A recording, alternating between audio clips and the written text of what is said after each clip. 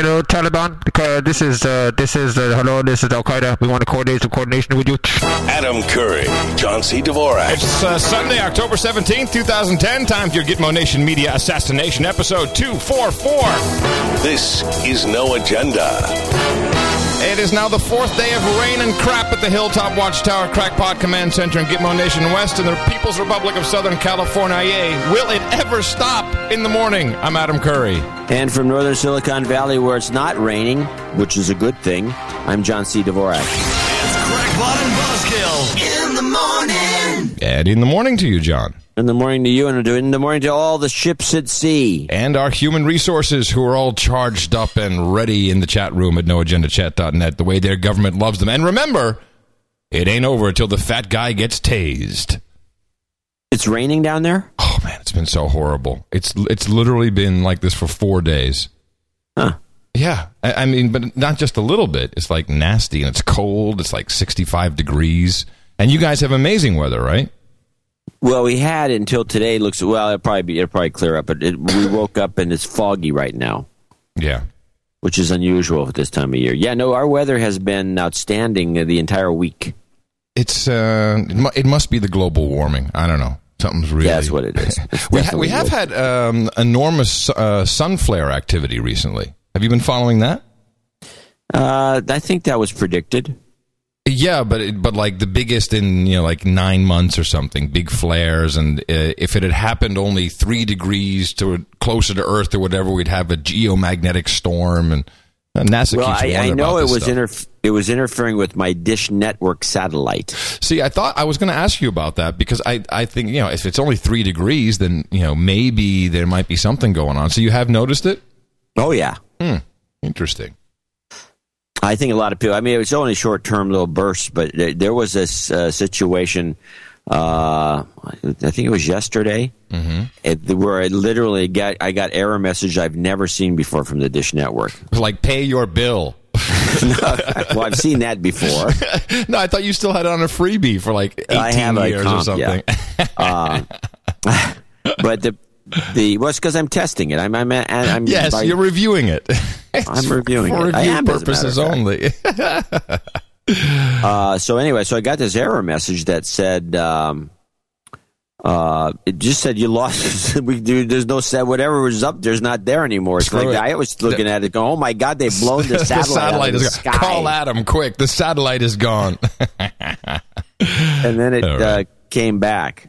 And I was breaking up a lot. I have some, it was like a bad antenna, kind of thing. But it's fine. It's okay now. I remember I'm going to say 1995 or 96, we had one of those huge sun flares. And this is back in the day when people used pagers. Remember those? Pagers? Yeah, vaguely. I never had one of those. I stayed away from it myself, but it was a big thing, particularly in New York, because, hey, if you're dealing drugs, you got to have a pager. But everyone basically had one, and these were the days of the first Motorola, what they called this, the MicroTac or whatever. Remember those first flip phones? They weren't digital. StarTAC. StarTAC, that's right. They weren't digital, but they worked on, just they were analog, which was the good old days of cellular communication. Yeah, with a police scanner, you could listen to lots of fun stuff. Not only that, but you could also hear the other person at the other end. Exactly. And we had one of those big flares, and everything went out. Pagers went out, and we did have some satellite television at the time. That also went out. And that was like 3 days this stuff was knocked offline. At least that's what we were told at the time. Of course, I was not fully awakened and not investigating what people were just telling me. But I think it was just a pure solar flare pager outage or a satellite outage. That makes sense. We used to one of the things that during the analog era, you could listen into other people's phone conversations if you had any kind of scanner. Yeah. But Radio Shack had an interesting product that they brought, which was an in fact, I still have it somewhere. It's very handy. It's an all-channel scanner that scans everything in the spectrum, and you can set it for certain frequencies. Yeah, you set it between, what was it? I think it was 400 megahertz and 600 megahertz. I can't remember the exact thing, but you literally, actually you couldn't set it. But if you looked around, there was a little thing you had to, if you took the thing apart and there was a little trace that if you soldered it, it turned on the cell phone scanning part. Yeah, that was cool. And- You could literally hear a guy call his wife, "Hey, honey, yeah, I'm going to be late for dinner," and then 3 seconds like, "Hey, baby, I'm on my way over." Yeah, no, I'm telling you, a lot of that. what I noticed listening casually was that most of the cell phone calls were for people who, usually around noontime, everybody was lost. Hey, So they're man, where am I going? They're calling their secretary to get directions. The other one was the after hours was the guys who, believe me, this is the big three, and I think it's probably still true. The second one was guys calling their mistresses. Yep.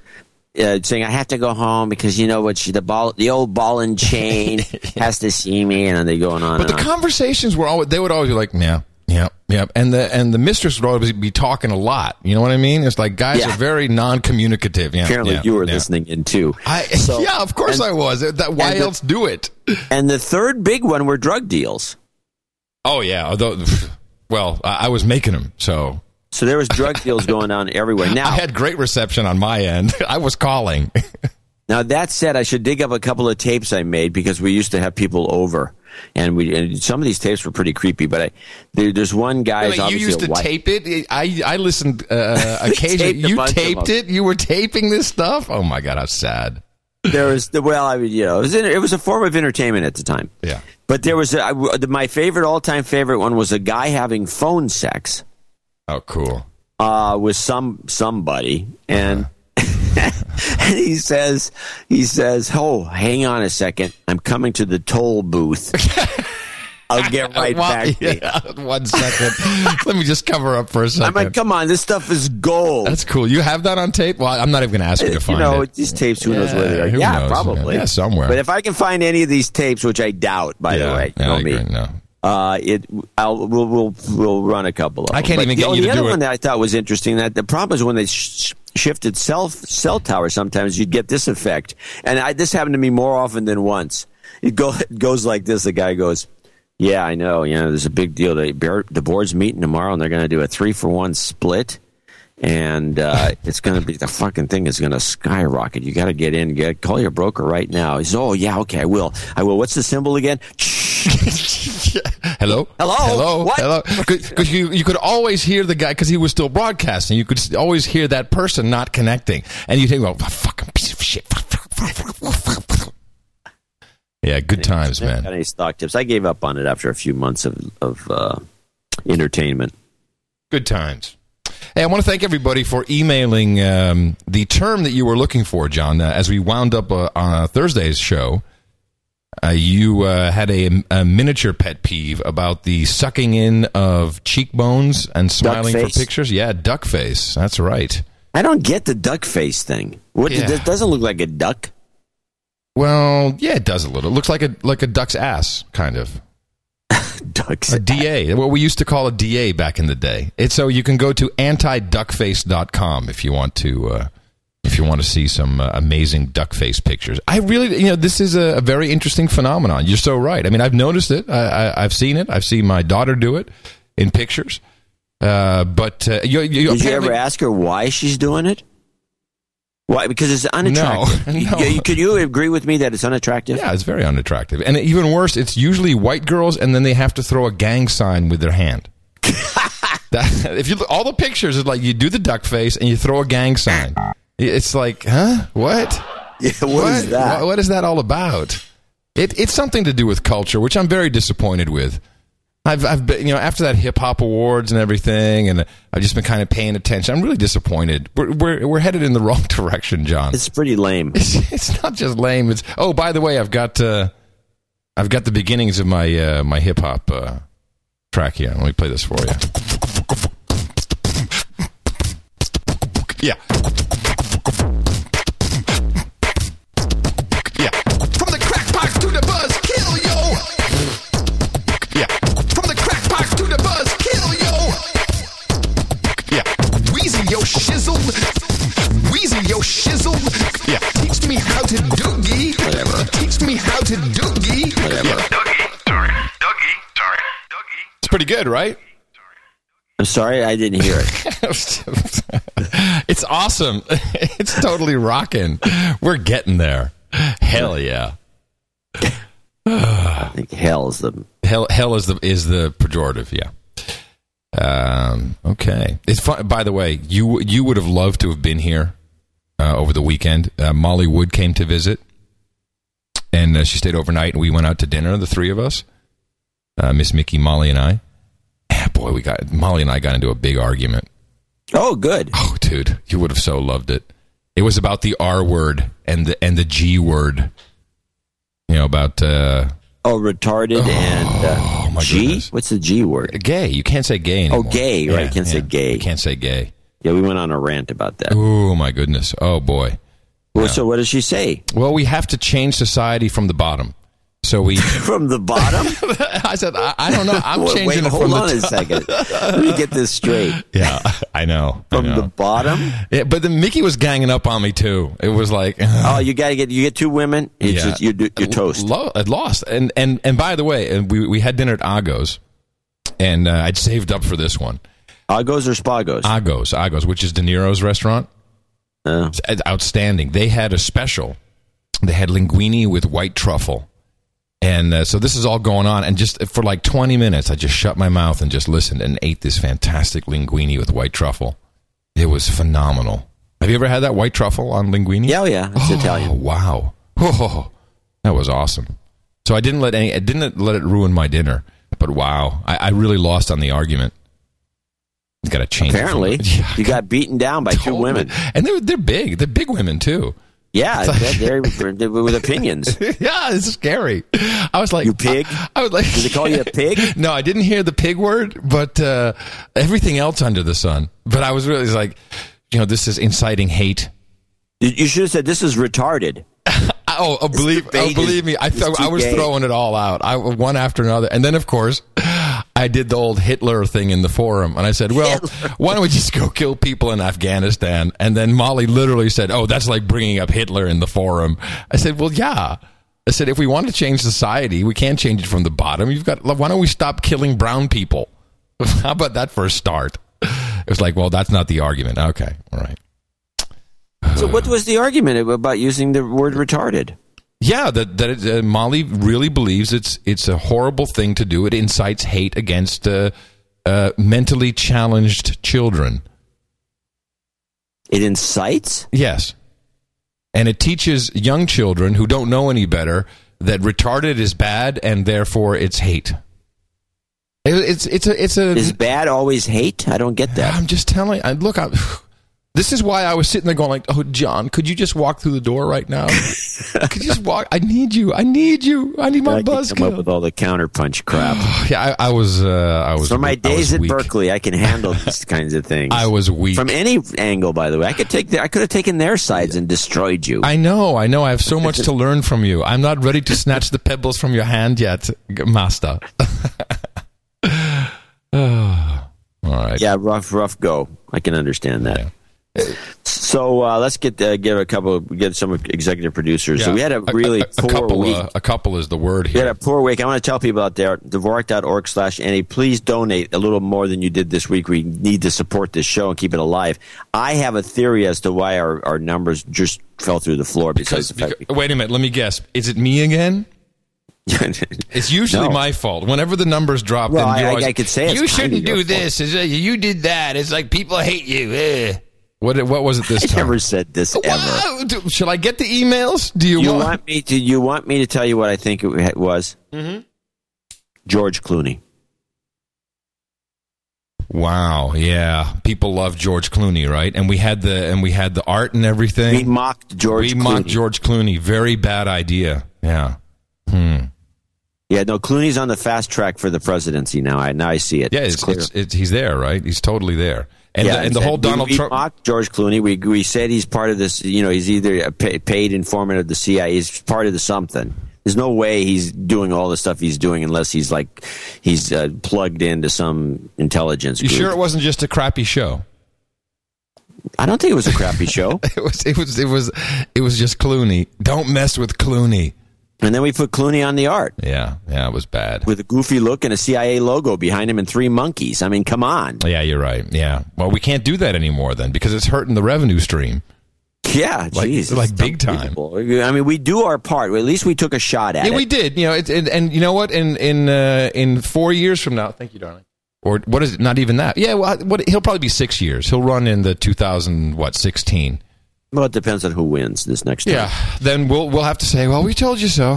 You guys didn't support us. Yeah, we told you. Who are you anyway telling us so? We told you so.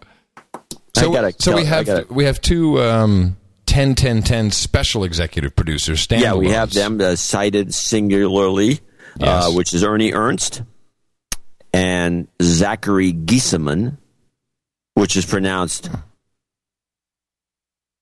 some other way. Geisman. Yeah. Geisman, right. He told us how to pronounce it, and we already forgot. Zachary, we're sorry. Zachary Giesemann. Then we have our contributor for this week is Janice Kang, who gave us $420.10, which is 42 times 10 plus 10 cents. I have a note. 10. As a note. I have a note here. And she has a note? Yeah, she says, Hi, Adam and John. This is in regards to the 42 times 10 plus 0.10 contribution for 10-10-10. As a woman, I'm uncomfortable asking for a DD. A DD. I guess she means a D-douche. Yeah. Really? Is that uncomfortable for women to ask for? I haven't seen too many. No, I mean, a couple of the younger women, I don't think, I would guess that she doesn't like probably it. in her 30s, because I think that's where the cutoff is. Mm-hmm. And the young, we have done it. It's been done. So she instead would like to have a bit of karma, so we can hand her that. You've got karma. The second request is for measurements. That overflowed, that one. That's nice, isn't it? The second request is for measurements. I'd like to get the circumference of your heads, and then she actually stipulates, knowing us, the ones on your shoulders.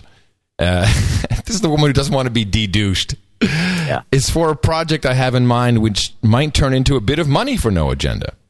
Thanks for shedding light on issues that haven't seen the light of day in ages.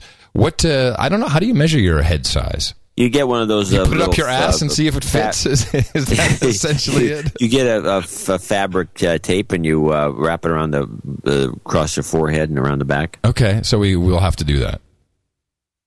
It's like measuring waists or bust lines. I love the way you say measure. It's just so proper. That's how you say it, I think. Okay, so that was it. So we hope that we have a better turnout. Wait, that was it? That was it? Yeah, we don't even have an associate executive producer this week. No knighthoods, nothing? Oh, no, we do have a knighthood coming up, but that's a make good. It was from last week. It's a make good night. Oh, man. Wow. Okay. Dvorak.org/NA. We need to pay bills, people. And everyone else out there, you've got to go out and propagate the formula. At least do that for us. Our formula is this. We go out, we hit people in the mouth.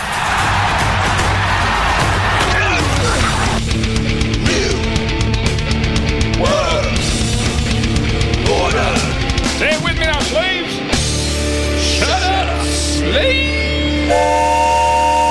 And Janice, of course, as an executive producer of the No Agenda program, episode 244, you have received an official credit. That can go on your resume. And as always, unlike Hollywood, we will vouch for you. Anytime someone brings that into question, says, what is this? What is this executive producer credit? What is this show? What is this? You say, excuse me? I shall call my show creators right now, the showrunners, as they're known in Hollywood, and they will verify it. Exactly. Yes. Well, the only thing I've really been focused... I mean, I have a lot of different stuff, besides the fact that gold closed at $1,372, and that was actually down $5, so it hit $1,380. Yeah, it'll hit 14. It might even hit 15. It's going to hit... Remember I predicted 15 by the end of the year?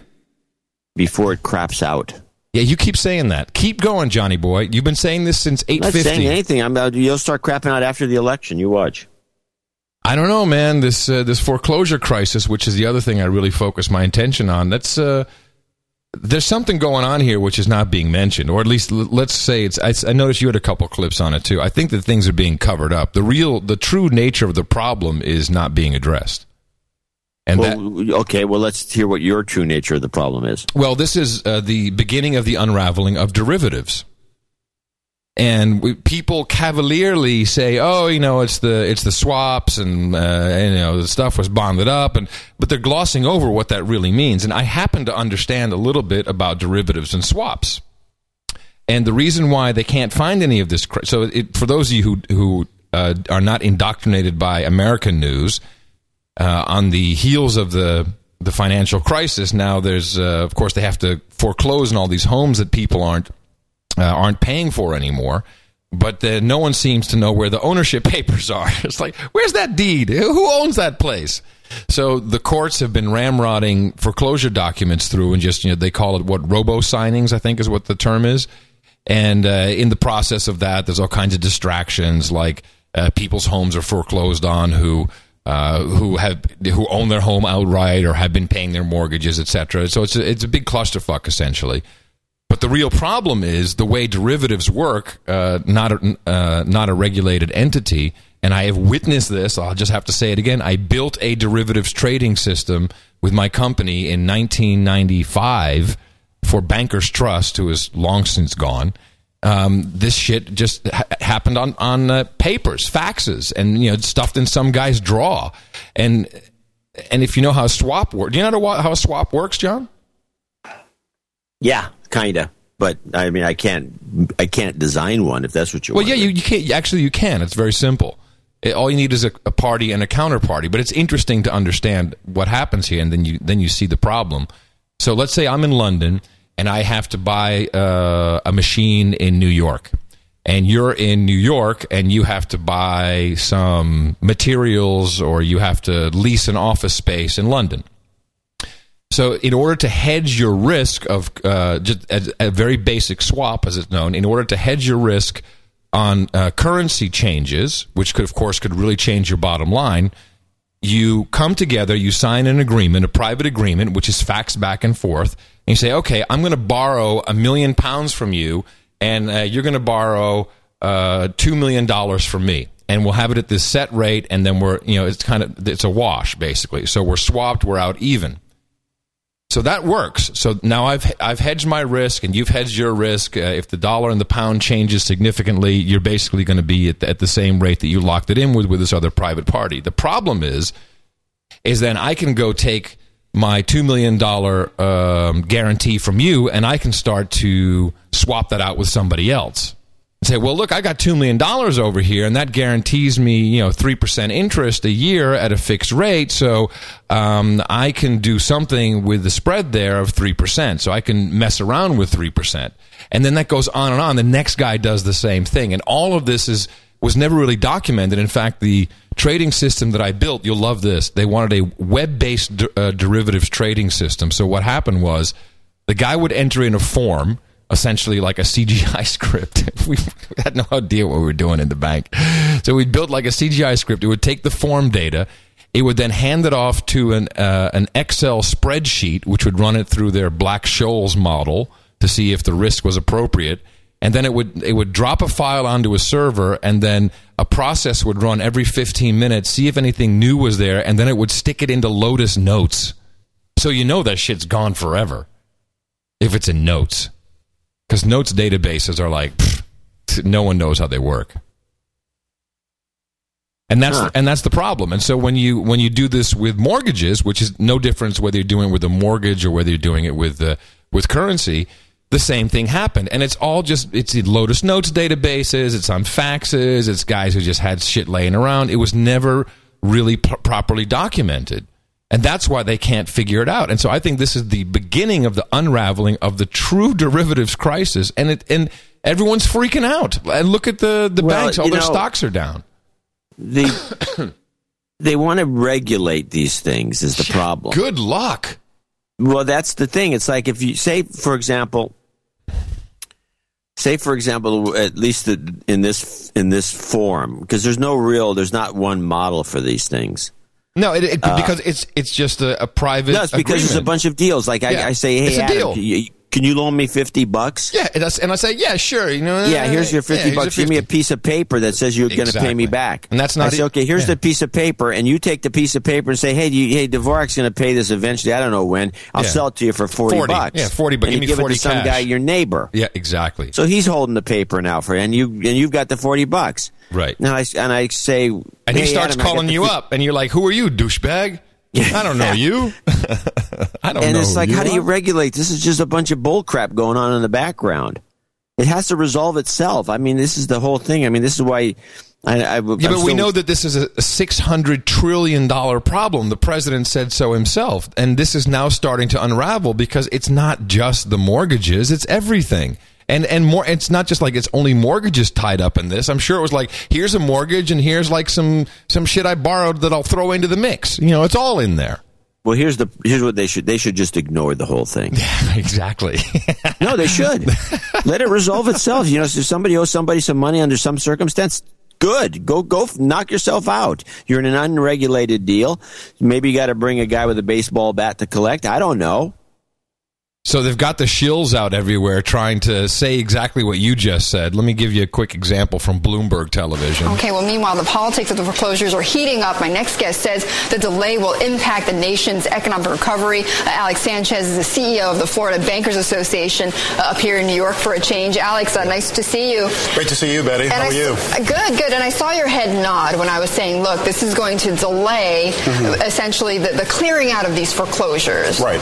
And Betty, look, if someone has been wrong here in this process, let's make them whole. I love it when people say that. Let's make them whole, man. Let's just make them whole. Let's make them whole. What kind of horse crap is that? Make them whole. That means we'll make you whole, man. What are you in this 8th grade? Yeah. We're gonna look. If you got a problem, hey Dvorak, if you got a problem, self-esteem course in the 8th grade. Yeah, we're just gonna make you whole, man. Shut up. We'll make you whole in the back end. Don't worry about it, brother. But let's not hold up the hundreds of thousands of homes that really need to be cleared and sold. That I love.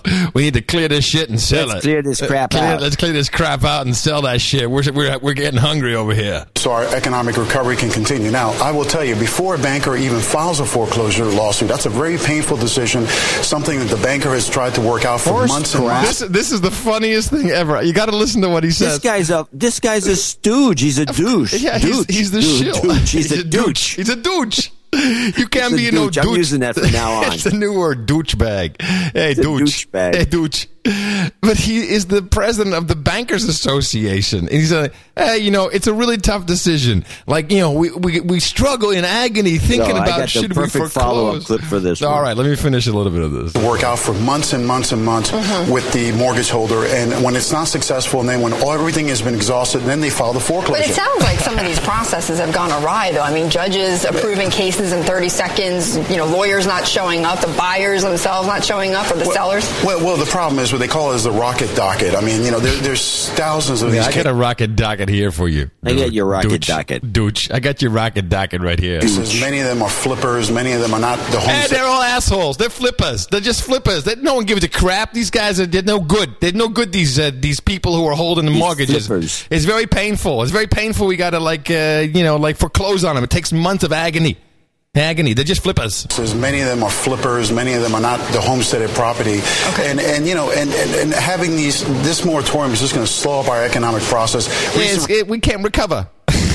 We can't recover. It's just slowing everything down. Reports have shown that we're never going to get to the bottom and start going up if we can't get these homes resold in the marketplace. Right, you can't clear out that inventory. You cannot. So, and when you buy a home, what happens, Betty? You buy refrigerators, you put new floors down, you buy furniture. So it's really going to hurt our economic recovery. And yes, that's right. It's going to hurt the economic recovery. The douchebag goes on forever.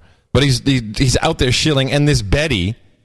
Yeah, hi, it's great to see you. Yeah. Oh, Bloomberg has the worst. Oh, yeah, that's right. I saw you nodding. You want to just listen to how they ended up, like they're going to go bone each other in the restroom after the interview. I mean, it's disgusting the way these journalists work. I'm working with folks in Washington and folks like you to get the word out, and I think it's very important that... Folks like you to get the word out. There it is. Hey, folks like you get the word out. Hey, come on, Bloomberg, get the word out. The policymakers listen to you, Betty, because this is... Betty, they listen to you, Betty. Betty, look into my eyes. Look deep into my eyes. The policymakers listen to you. And it's the truth, unfortunately.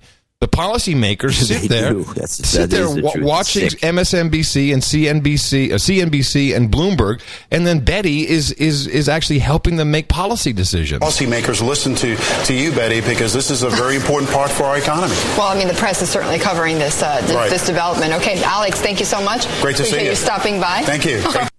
Great to see you. Thanks for stopping by. I'm totally moist. So great. Hey, Alex, great, man. I'll see you at dinner, okay? Thanks, Betty. Thanks for helping make policy. Betty Boop. So these pricks in the banks, they take all this government money, and of course now it's been almost admitted by Obama that just to protect the bonuses. Yeah. Of the bankers, because heaven forbid what if they left for Asia? I mean, oh my God! If they didn't get their bonus, they'd be living in Singapore. Yeah, you get the bonuses there, which is by the way I see it, it's good riddance. But that's another story. So they have all this money, government billions of dollars is thrown at the banks, trillions. And so they go through this foreclosure process. Now I have a clip from KPIX locally here. That's kind of a little investigative piece on foreclosure employees. Who did they hire?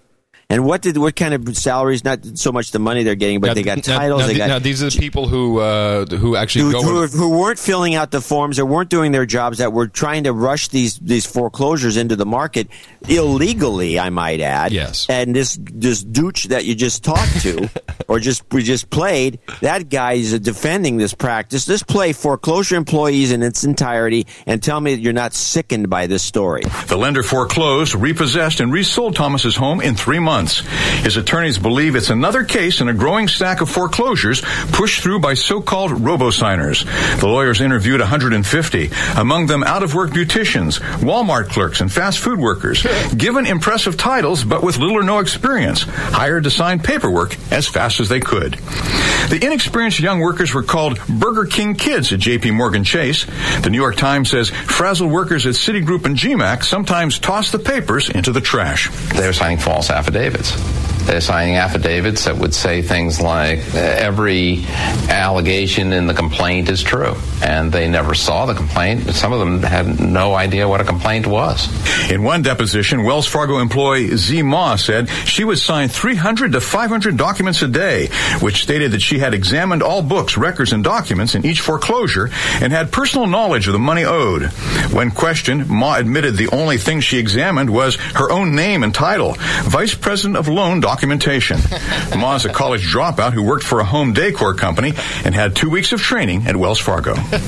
Wells Fargo told CBS News its foreclosure affidavits are accurate, and it will take corrective action with employees who do not follow procedure. Yeah. In San Francisco, Don Knapp, CBS 5. Follow procedure, slave. That's unbelievable. Mint. No, that's mint. These are the same people who took the census. It's the same people.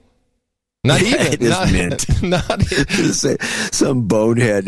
Just sign this. Just sign as many as you can. We'll take further action on their irregularities. I mean, Wells Fargo has got to be the sleaze bag. What kind of an organization? Who would do business with them, ladies and gentlemen out there? If you have an account with these people, Close it. They're screwing. If they're gonna pull this kind of stuff and they're gonna make some bogus excuse, they're obviously gonna end up screwing you over somewhere along the line. Well, and what became painfully aware to me once again, listening to all this, and actually we had a very nice note come in from one of our human resources. Cash is gone. Money is gone. It's meaningless. It's just shit in a database, stuff written on paper. We're in this weird society where our belief system is that there's still value on things and it's these little digits that are attached to it, but it's completely meaningless, and the people who are propagating it really don't give a crap as long as they have lots of numbers, as long as they've got the digits, and it's just killing everything and everybody. Everything. Well, anyway, this guy, this human resource, tried to get $11,000 in cash from a Citibank. I'm sorry, Bank of America. Oh, another bank that I hate. They didn't have it. No. We didn't have it. No, they only have $5,000 in cash at each bank. if you want more than 5,000, then you have to submit a written request, and these aren't banks anymore. Yeah. This is bullcrap. These are just computer centers. And then later he got a note.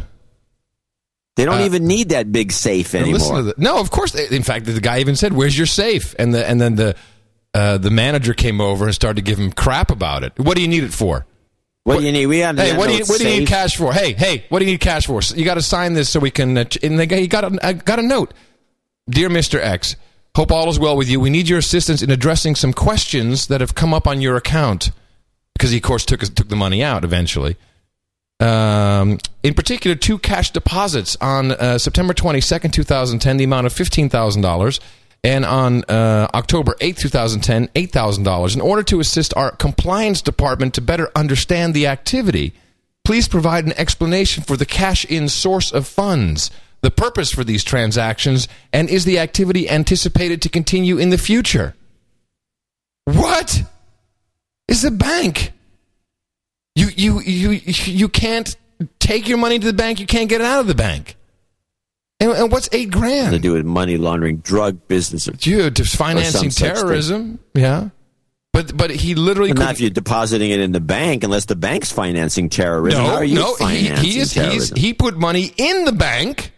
He took it out of Bank of America and he put it into the bank. And they need the compliance department needs to know where that money came from. Hey, how'd you get that money?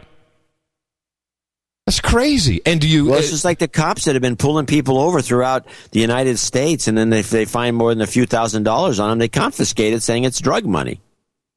Or at TSA. Yeah, TSA's been looking askance at everything that comes through, even though they're not supposed to. So this is why I get really negative about what's happening. This is just so not good. What are we going to do? We can't do anything but bitch. But bitch about it. Bitch about the That's all we do is complain. What is this other foreclosure clip you have? Let's see. Where was it? What's it called? We did focus on foreclosure first. Oh, well, this is ancillary, but similar. This is the Sharon Engel, Harry Reid debate. This is apparently a very close race in Nevada.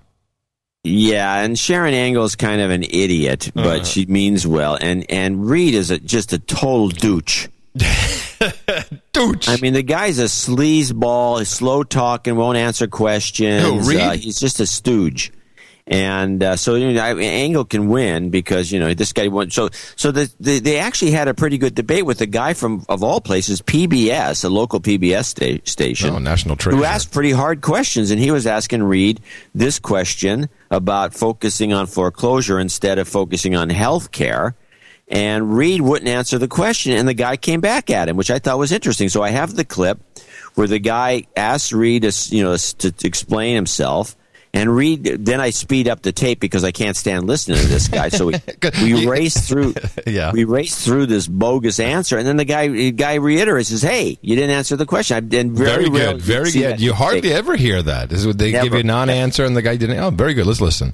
In light of the expensive mandates on small business and the intense voter backlash, why didn't you and President Obama focus on jobs and the foreclosure crisis first, knowing how Nevada has suffered more than any other state?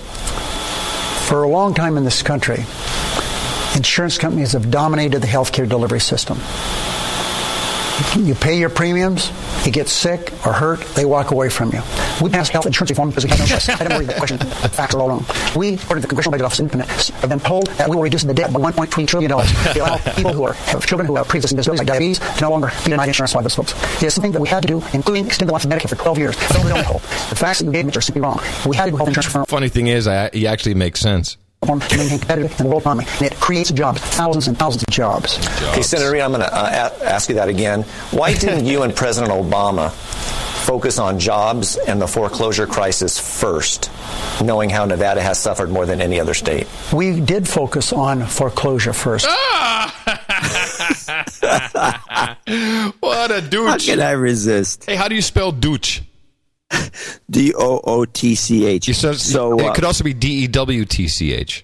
That'd be Deutsch, it seems to me. Okay, Deutsch, double O. So the guy goes on and says the insurance companies have dominated, blah blah blah. They dominate now. They're dominating even more. I mean, the whole healthcare thing gives the insurance companies really a free rein and a guaranteed customers. Wow. What an asshole! Yeah. Hey, now. Now I did get a clip from this thing that was, I don't know if you knew this, or when she said it, Sharon Angle said something kind of interesting, and as soon as she said it, I said, that's interesting, because I don't know that I knew this, because it didn't come out in any of the mainstream stuff, and I didn't read it anywhere. Maybe you have. And you knew about it, but I didn't. Can you play the Sharon Angle clip? Yeah. What we have here is an illegal alien problem, and the solution is simple. Secure the borders, enforce the laws. I think every state should have a sheriff like Joe Arpaio, and we should be supporting Arizona instead of suing Arizona like Senator Reid and President Obama have. When they sued Arizona, they also allowed 11 foreign countries to join in that suit.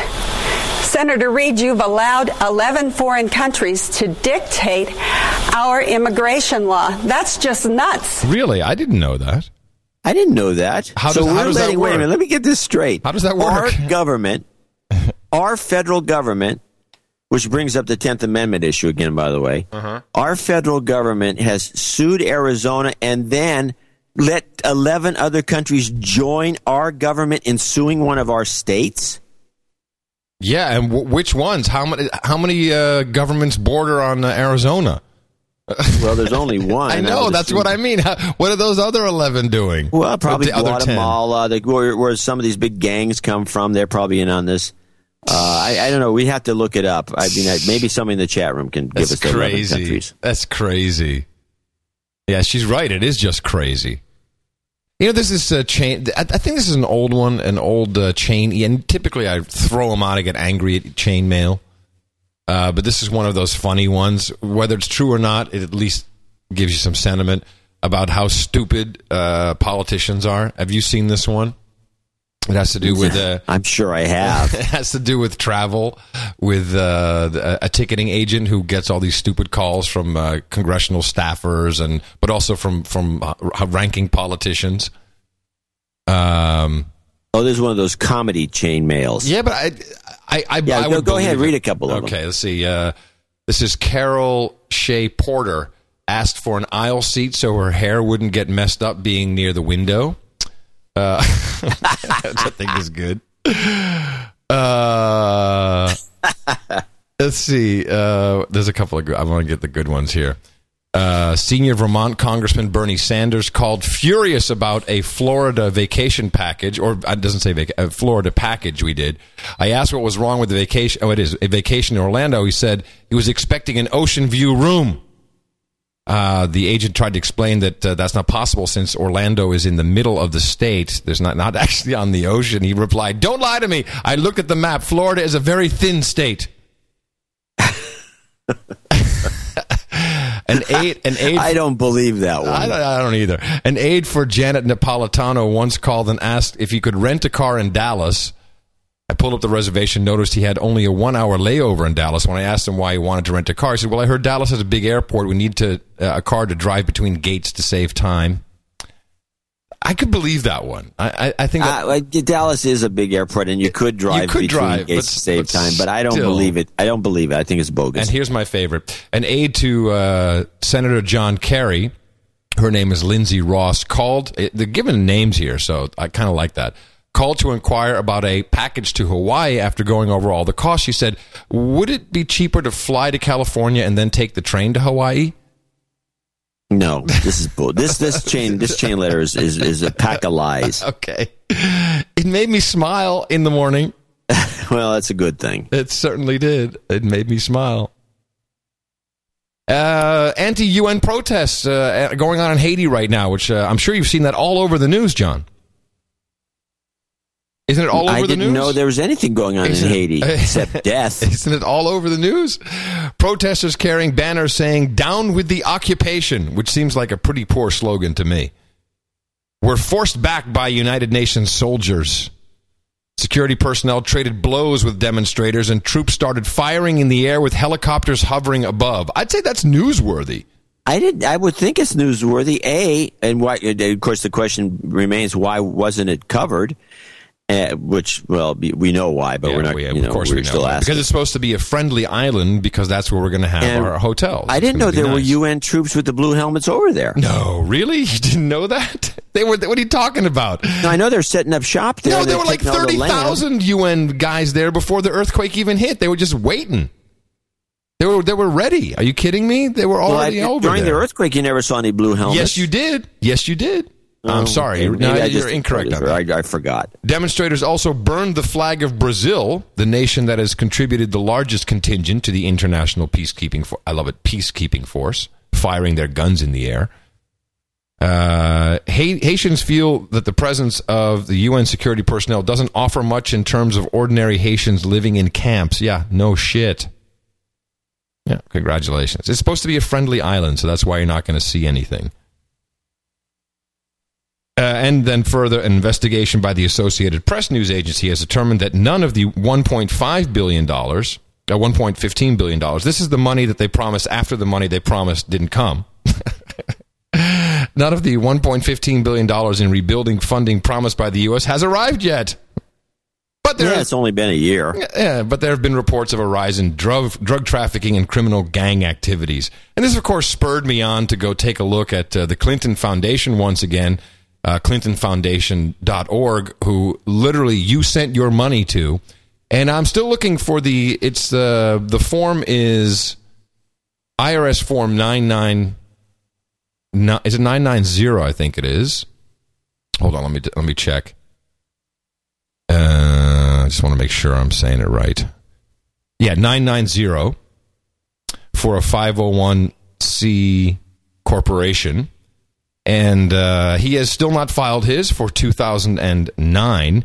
And I looked up the IRS publications. And this is, by the way, is a document that is open for public record. It states it so right there on the form that this open for public scrutiny because, of course, they're not paying taxes. It is required to file this on the first day of the fourth month preceding the year of which taxes are due. You can get a 3-month extension, which is not automatic. You have to request it. I'm sorry, it's the 15th day of the fourth month. And you can, I would say the Form 9T has to be filed on the 15th day of the fifth month at the end of the tax year. You can get the 3-month extension, and for some reason, you can also get a second 3-month extension. I didn't know you could do that. But apparently you can on a Form 990. But that means October 15th it has to be filed now. So it would be now, right? Yeah. Okay. We just filed our taxes on October 15th. Right. Which I now believe may be the reason a lot of people didn't give us any donations this day, because I think our group. That's a good point. Is probably in the same kind of a category. Put it off, and then pay. And it was way too much money we had to pay. It was outrageous. Did you have it all saved up? Yeah, well, I don't have anything now. I'm broke. Literally. Seriously. Yeah, no, I hear you. I hear you, my brother. I hear you. I mean, I'm saving everything. That's why the economy is so screwed, because John and Adam aren't spending. It's completely buggered. Well, I'm sorry to hear that. Yeah, I did my tax. You're sorry. Yeah. No, I paid my taxes on time this year. First time in a long time. And, yeah, that sucked. And then again, I don't even want to go into it. It sucks. It fucking sucks. And it sucks the most when I know what it's going to. It's going to these assholes, and they're buying shit. Giving it to bankers who then hire idiots to screw people out of their homes. Douchebags, yeah. And it's to go kill brown people in foreign lands. Did you see this Hillary Clinton thing at the Commonwealth Club? Yep. I haven't taken any clips from it yet. I was working on it. Yeah, It's hard to listen to. She's so boring. Well, what I like about her is she at least will. She doesn't. So unlike the president, when it's about Pakistan, and this, actually I have an appropriate clip. It's about taxes. This is kind of cool. Unlike our president, who just says, well, you know, right? Just douches something out there. What? What did he say? Clinton actually sits there and will talk for 20 minutes and lie her fat ass off. Oh, yeah. She's a nonstop chatterbox, and she's a liar. And one of our producers sent us a little note with actually some time codes. She keeps, whenever she goes into the lie, she touches her face. You can watch her. She's a real telegrapher on this one. O'Reilly has a woman come on who does body language stuff. Yes. And she's actually very, I mean, I don't know how accurate any of this stuff is, but she's really interesting. She's also hot, which is kind of cool.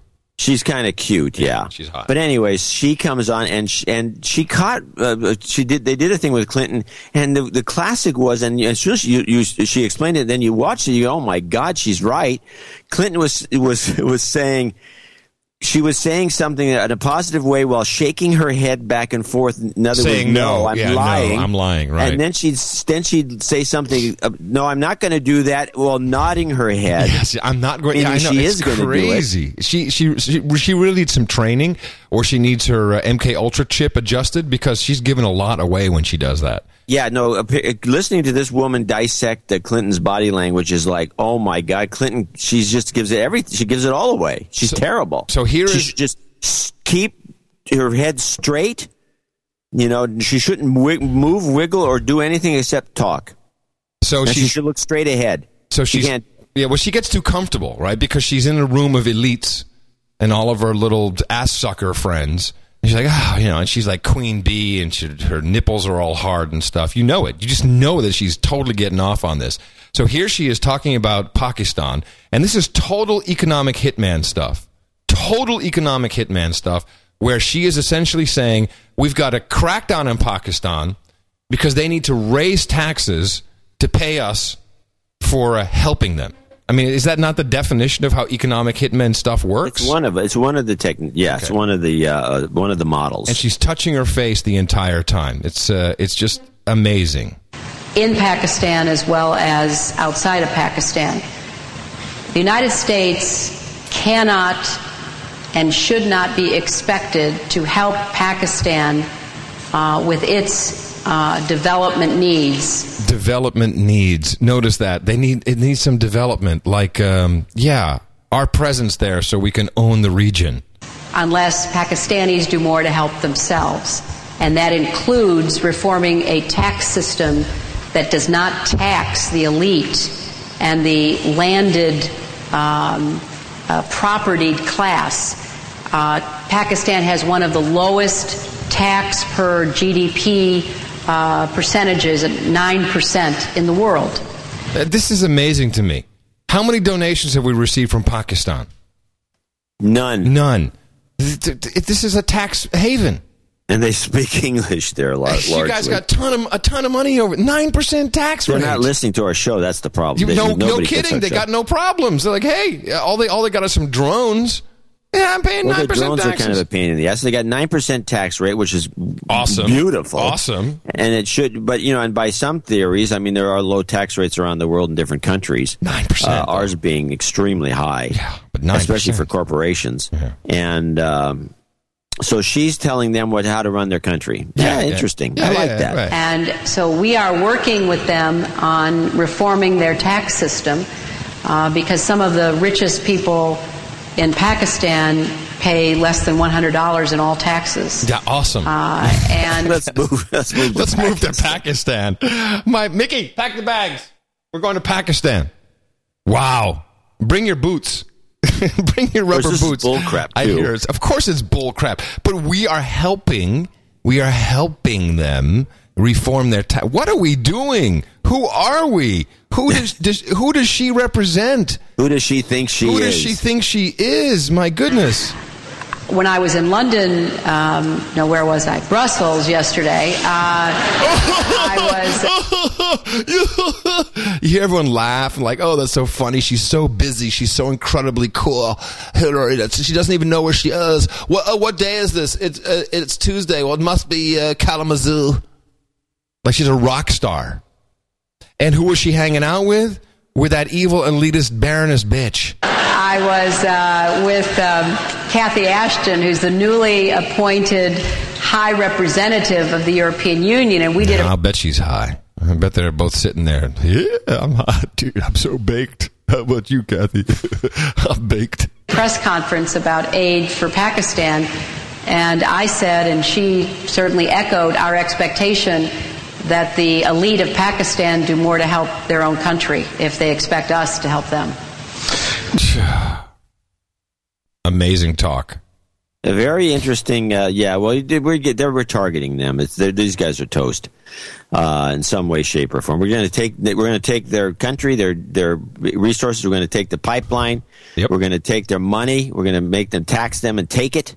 And they're going to be wondering what happened. They're going to be fighting us left and right, and we're going to be. But it's going to be all those terrorists fighting us. Yeah, that sounds good. Well, of course, there's only one real reason for us helping them, John. You know why we're helping them, don't you? Well, you tell me. Al Qaeda, of course. I'm sorry. No. I'm sorry. It's not. It's the Taliban. I'm sorry. New Taliban, name. All over rebranded. Just really testing the waters on this, and it is very challenging because many of the leaders live not in Afghanistan but in Pakistan. Oh, there you go. They're in Pakistan. I didn't know that. That's funny. The leaders. Oh, wait, that's all we've been talking about for the last 2, 3, 4, 5 years. Then why are we even in Afghanistan? And many of the sanctuaries for the Taliban in Pakistan is where the plan. Sanctuary. Do you have the same idea as sanctuary where there's like palm trees and topless chicks walking around with there is Obama brought this whole meme into the play before he got elected, and we should not be surprised by any of it. What, the sanctuary?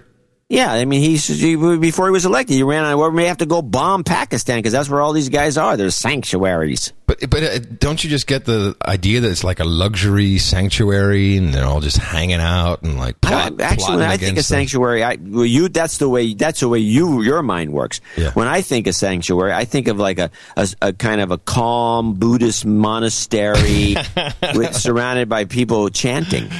Oh, no. And the organization and the direction and the coordination with Al Qaeda continues. Sorry, we have to always got to bring him back in. The coordination with Al Qaeda. Hey, Al Qaeda, this is Taliban speaking. We want to coordinate some coordinates with you. Hello, Taliban. This is Al Qaeda. We want to coordinate some coordination with you. That's good. What does that mean? So we have also, as part of the review that the president ordered back in January 2009, we have engaged much more intensely with the Pakistani leadership, both the civilian government and the military leadership, and have made it very clear to them that we want a different relationship.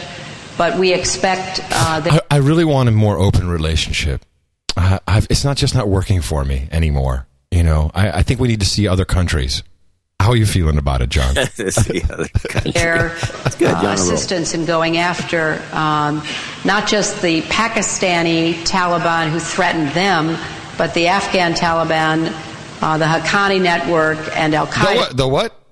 The Haqqani Network. Haqqani Network? Who is it? Who are those guys? This is new to me. Who are the Haqqanis? Haqqani Network, broadcasting live. This is the Haqqani.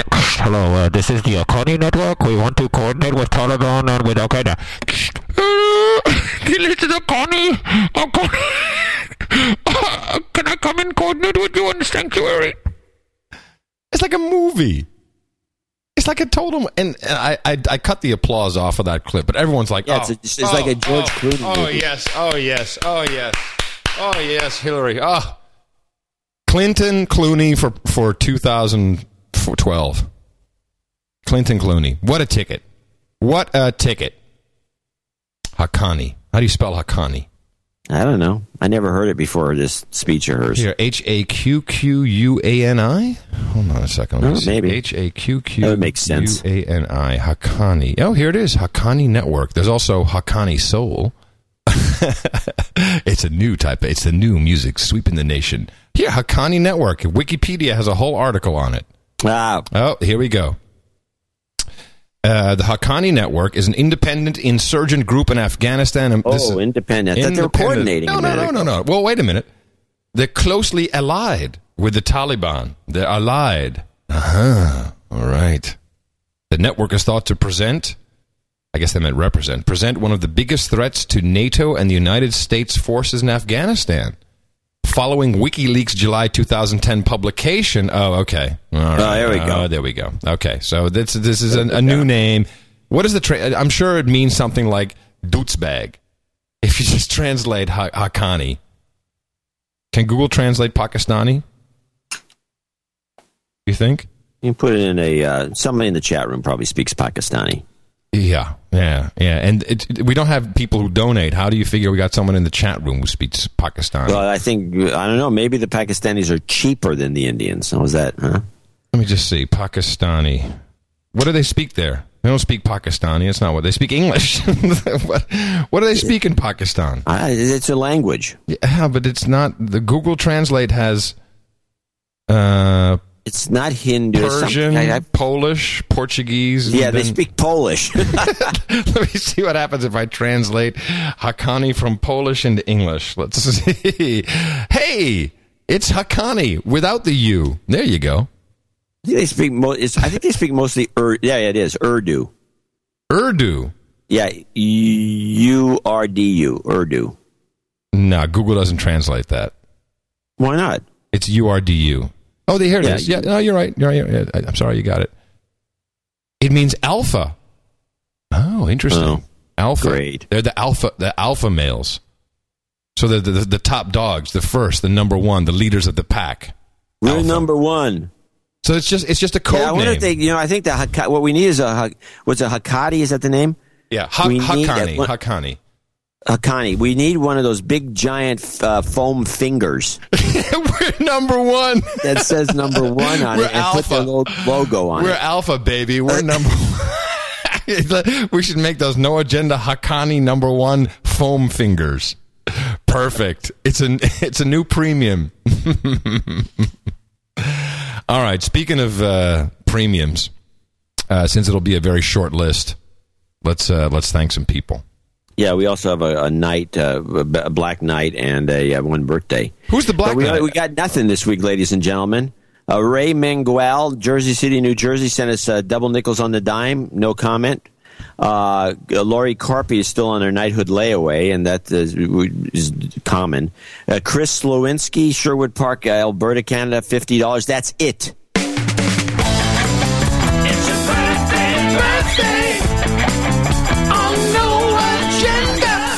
I also only see one birthday, John, unless I'm mistaken. I've got Kelly. Maybe another, but I don't see I only see one. Kelly Spears wants to wish her amazing husband, Aaron Spears, a very happy 33rd birthday today. And who's our Black Knight? Our Black Knight is Dennis Cruz, who has been contributing and has documented his... okay. Hold on a second. That's right, Dennis Cruz, right. We had to do the math, but we'd like Dennis Cruz to step forward, please. Dennis, come on over here for a second. First of all, our apologies, as your donations were so supportive over a long period of time. We had to really search through the archives to figure it all out, but thank God you did your own accounting. So let's just draw swords here for a second. John, your sword. Yeah, there you go. Dennis Cruz, we hereby knight thee, Sir Dennis Cruz, Knight of the No Agenda Roundtable. For you, sir, bountiful hookers and blow. So Cruz will be the last guy installed into the 10-10-10 knighthood, order of the 10-10-10s, the triple tens. Right, and that's it.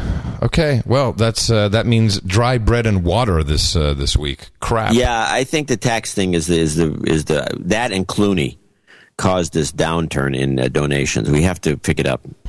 And I don't want to hound people with emails constantly, so I just rather they listen to us beg for money and their own karma on the show. And you can go to Dvorak.org/NA.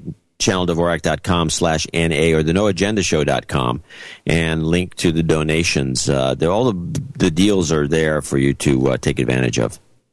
Yeah, and maybe we just don't restate it often enough that we've chosen for a model that that just doesn't work the way typical media does. It kind of works for us, but not well enough. It's never worked well enough, but I feel it's the right way to go because we can literally sit here and we can say anything we need to or we feel necessary, and we get tons of people who appreciate what we're doing. Right, we need more listeners, which would help. Yes. And by the way, you can, we would make twice as much money the way I figured, or more, maybe 3 times as much if we had advertising. But we cannot sustain advertising on this show.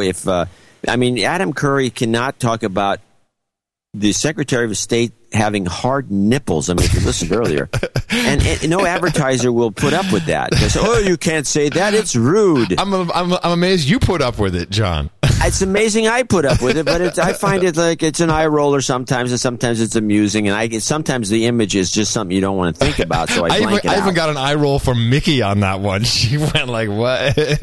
You know what we're missing? We're missing. We need telephones ringing. That's the problem, John. We got to have our telephones ringing when we're asking for money at Dvorak.org/NA. Yeah. Hey, we've got the callback standing by. Yeah. And by the way, in October, we are having a couple extra shows because of the weird month that it is, which has been nothing but bad luck this month. And shit.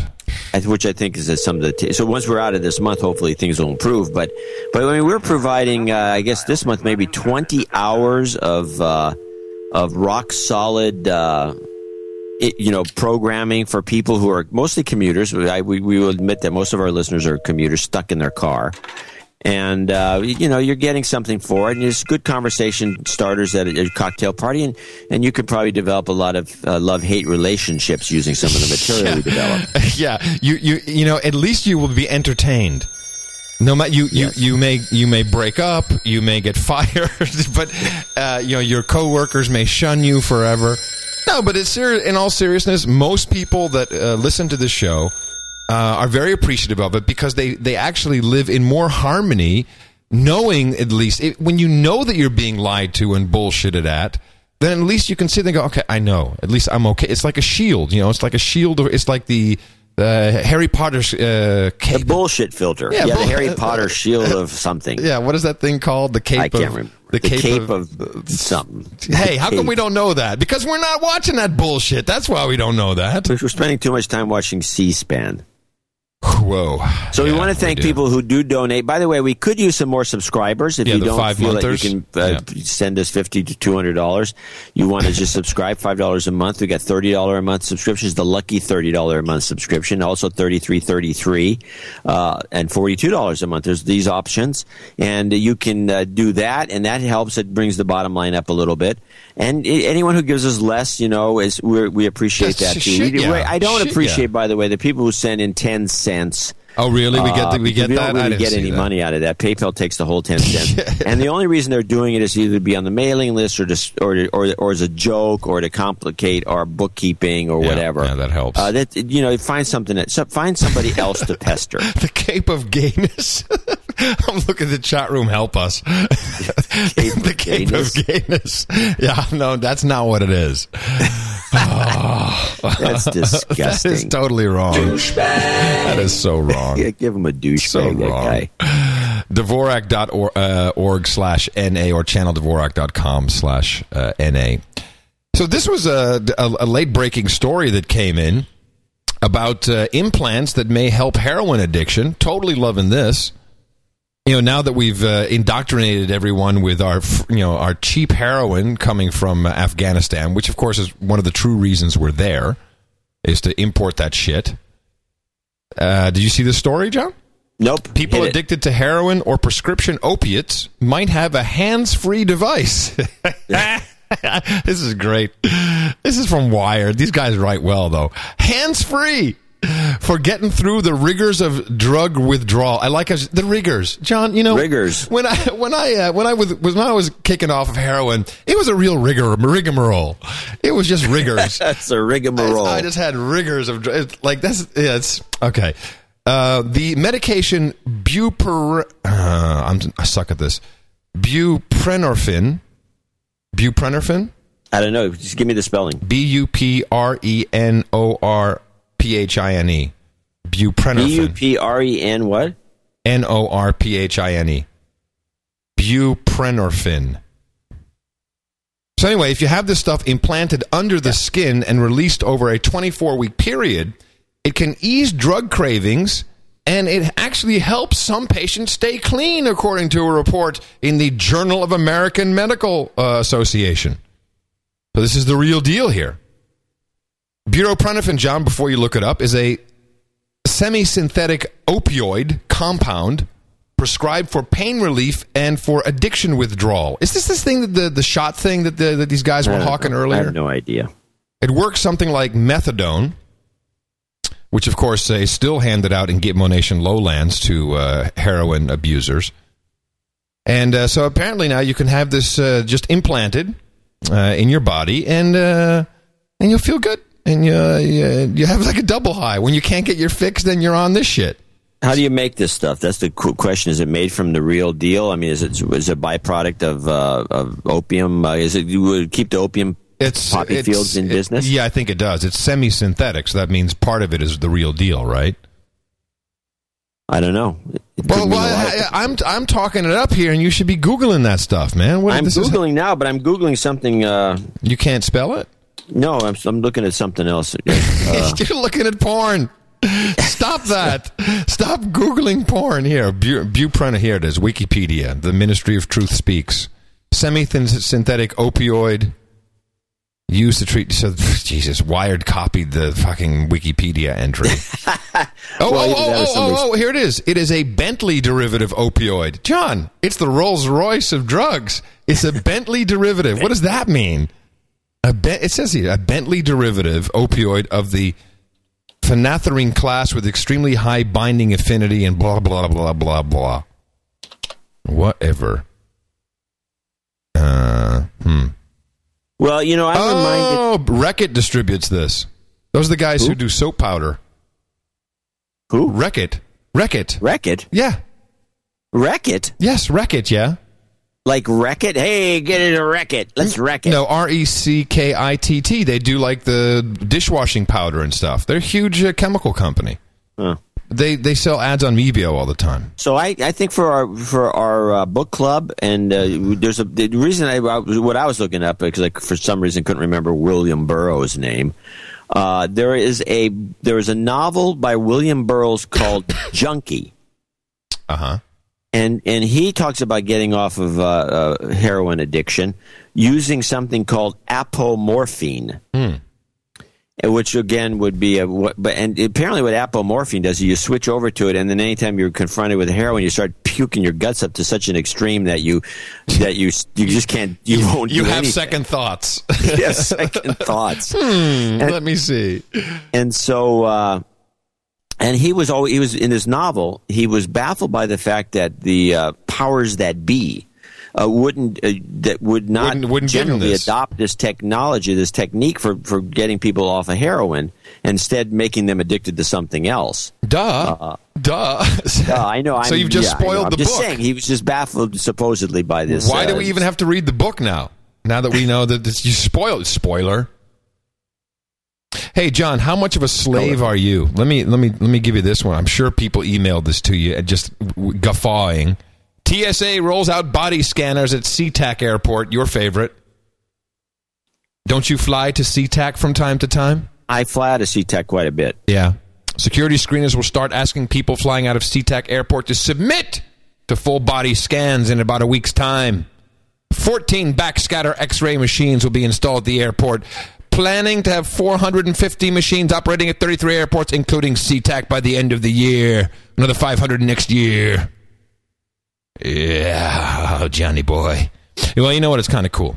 Because we know your 12-incher is just going to bleed. They're going to be like, dude, here's that dude again. Come on, bring him through, man. Like, here he comes. You can't believe this guy. You should just be doing it just to piss him off. So what are you going to do? Are you going to decline? Are you going to opt out? Yeah, I'll just let him, grope me. Opt out. Stand by. We have an opt-outer. Why are you opting out, boy? You got a problem with that? I'm telling you, when you go through, I want to tell everyone out there to do this. when you go through the line and get up to the thing, it's why are you opting out? Saying that because those things have radiation and they cause cataracts. And when you guys working around them are going to be blind in a couple of years. Cataracts. Just say that to every TSA guy. It's not against the law. No. It's probably true. Close enough. Tell them Adam and John sent you. Say, hey, who told you that? John C. Dvorak, who comes through here at least once a month. You know, the guy with the 12-incher. Oh, that guy. Yeah. Is that his name? Is that his name? Oh, now we know what the C stands for. Hey, I forgot to say happy White Cane Safety Day, John. And while I'm at it, happy National Character Counts Week. Character counts? Yes, this is starting this week. America's strength, even in its most challenging of times, is founded in the spirit and character of our people. During National Character Counts Week, we reflect upon the values of equality, fairness, and compassion that lie at the heart of our country. I wonder if there's a National Self-Esteem Week. It's probably coming up, but this is, I went on whitehouse.gov, as I do every single Sunday morning, to look at our president's YouTube address, which is all about Democrats good, Republicans bad. But then, you look at the proclamations, and it is National Character Counts Week. Character Counts Week. And then I like White Cane Safety Day. The white cane, in addition to being a practical mobility tool, what the fuck? Who writes this shit? The president puts his signature. Doesn't he have to sit there and go, what am I signing, man? The white cane, in addition to being a practical mobility tool, serves as a symbol of dignity, freedom, and independence for individuals who are blind or visually impaired. On White Cane Safety Day, our nation celebrates the immeasurable contributions the Americans who use canes have made as valued members of... I can't even say this. So we can't. Here's what's coming. You can't say blind people. You have to say Americans who use canes. A lot of people use canes. Now, the thing is, why don't they emphasize what the real purpose of these kinds of days are with the white canes? If you see somebody with a white cane, hit the brakes, for God's sakes. If they're in the street or something, or if you see somebody confused at a corner, I do this all the time. Because we have a blind. I did that once in New York, and I got yelled at. By the person? Yes. I was with Chris. That's okay. I was with Chris Jacob, and the guy's trying to cross the street, but he trapped him. There was like trash cans and shit, and the light post, and he's like trapped, and he's like, it's, like one of those robot vacuum cleaners. He's like bouncing off all this stuff. I'm like, hey, excuse me, sir, can I help you out? And he got pissed at. I can help myself. Oh, shit, well, man. He was I'm having sorry. a bad day. I know, but I was like, wow, fuck, I'm sorry. I just wanted to help. A number of people I said, hold on a second, you're going the wrong way, or something. Just because, they're in a situation where they're hearing the beep, beep, beep, but it doesn't tell you which way to go. Beep, beep, beep, beep, beep. Because a lot of these lights around here in the Bay Area are triggered with these little sounds. I'll tell you, if anyone is actually serious about helping Americans with canes, then fix your freaking website and make it accessible. All right? That is the number one complaint, Americans with canes, because we can't say blind people anymore. You can either say, you might be able to say visually impaired, but you have to say Americans with canes. Yeah, and you can't make a website with using Ajax or Flash, that anybody that's visually impaired can use. Yeah. If you really want to help, if you really want to help, then go and fix your website. Now, we're the biggest offenders of that. I'm sure our sites are not at all accessible. No, I think our sites are very accessible. I don't Except know. for the graphics. I mean, I don't know. When you get tables and stuff like that, it really messes up the screen readers. Yeah, no, that's true. Your sites are indeed great looking. So, but no, it's true though. That's really true. Anyway, I'm just seeing this coming. I'm seeing this Americans with canes thing. It's like you can't say blind anymore because it's hateful or whatever. We probably have quite a few blind listeners because they like to listen to podcasts. Yes. In fact, I know of several. And I'm amazed sometimes. I have people who are blind who use the Big App Show, which is pretty cool. Well, they must just like your voice. Yeah, well, they understand what I'm talking about. But I don't know how they can't. I don't know if these phones have screen readers and how they get through it. But anyway, if we can do anything to help Americans with canes, let us know. We'd be besides happy these to try. bogus. whatever that was. The West Wing Week, which is the reality show the president has. Oh my God, this guy does nothing.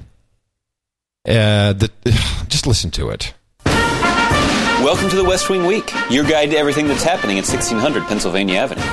This week, the president focused on infrastructure, education, and the economy, including several meetings with students of all ages. That's October 8th to the 14th, or I Spy. It's like I Spy. I Spy. Yeah. What is that? What? I Spy? What is this? This is the Every reality time you play show. This, I go, what is it? Why are we wasting the taxpayers' money with this bull crap? Every single week, there's a reality show called West Wing Week with this great voiceover. This guy, they probably did auditions for this guy. And he talks about the president's incredibly busy week. And I want you to listen because it's a great show, John. It's a great show. In fact, someone's probably making $50,000 an episode for this piece of crap.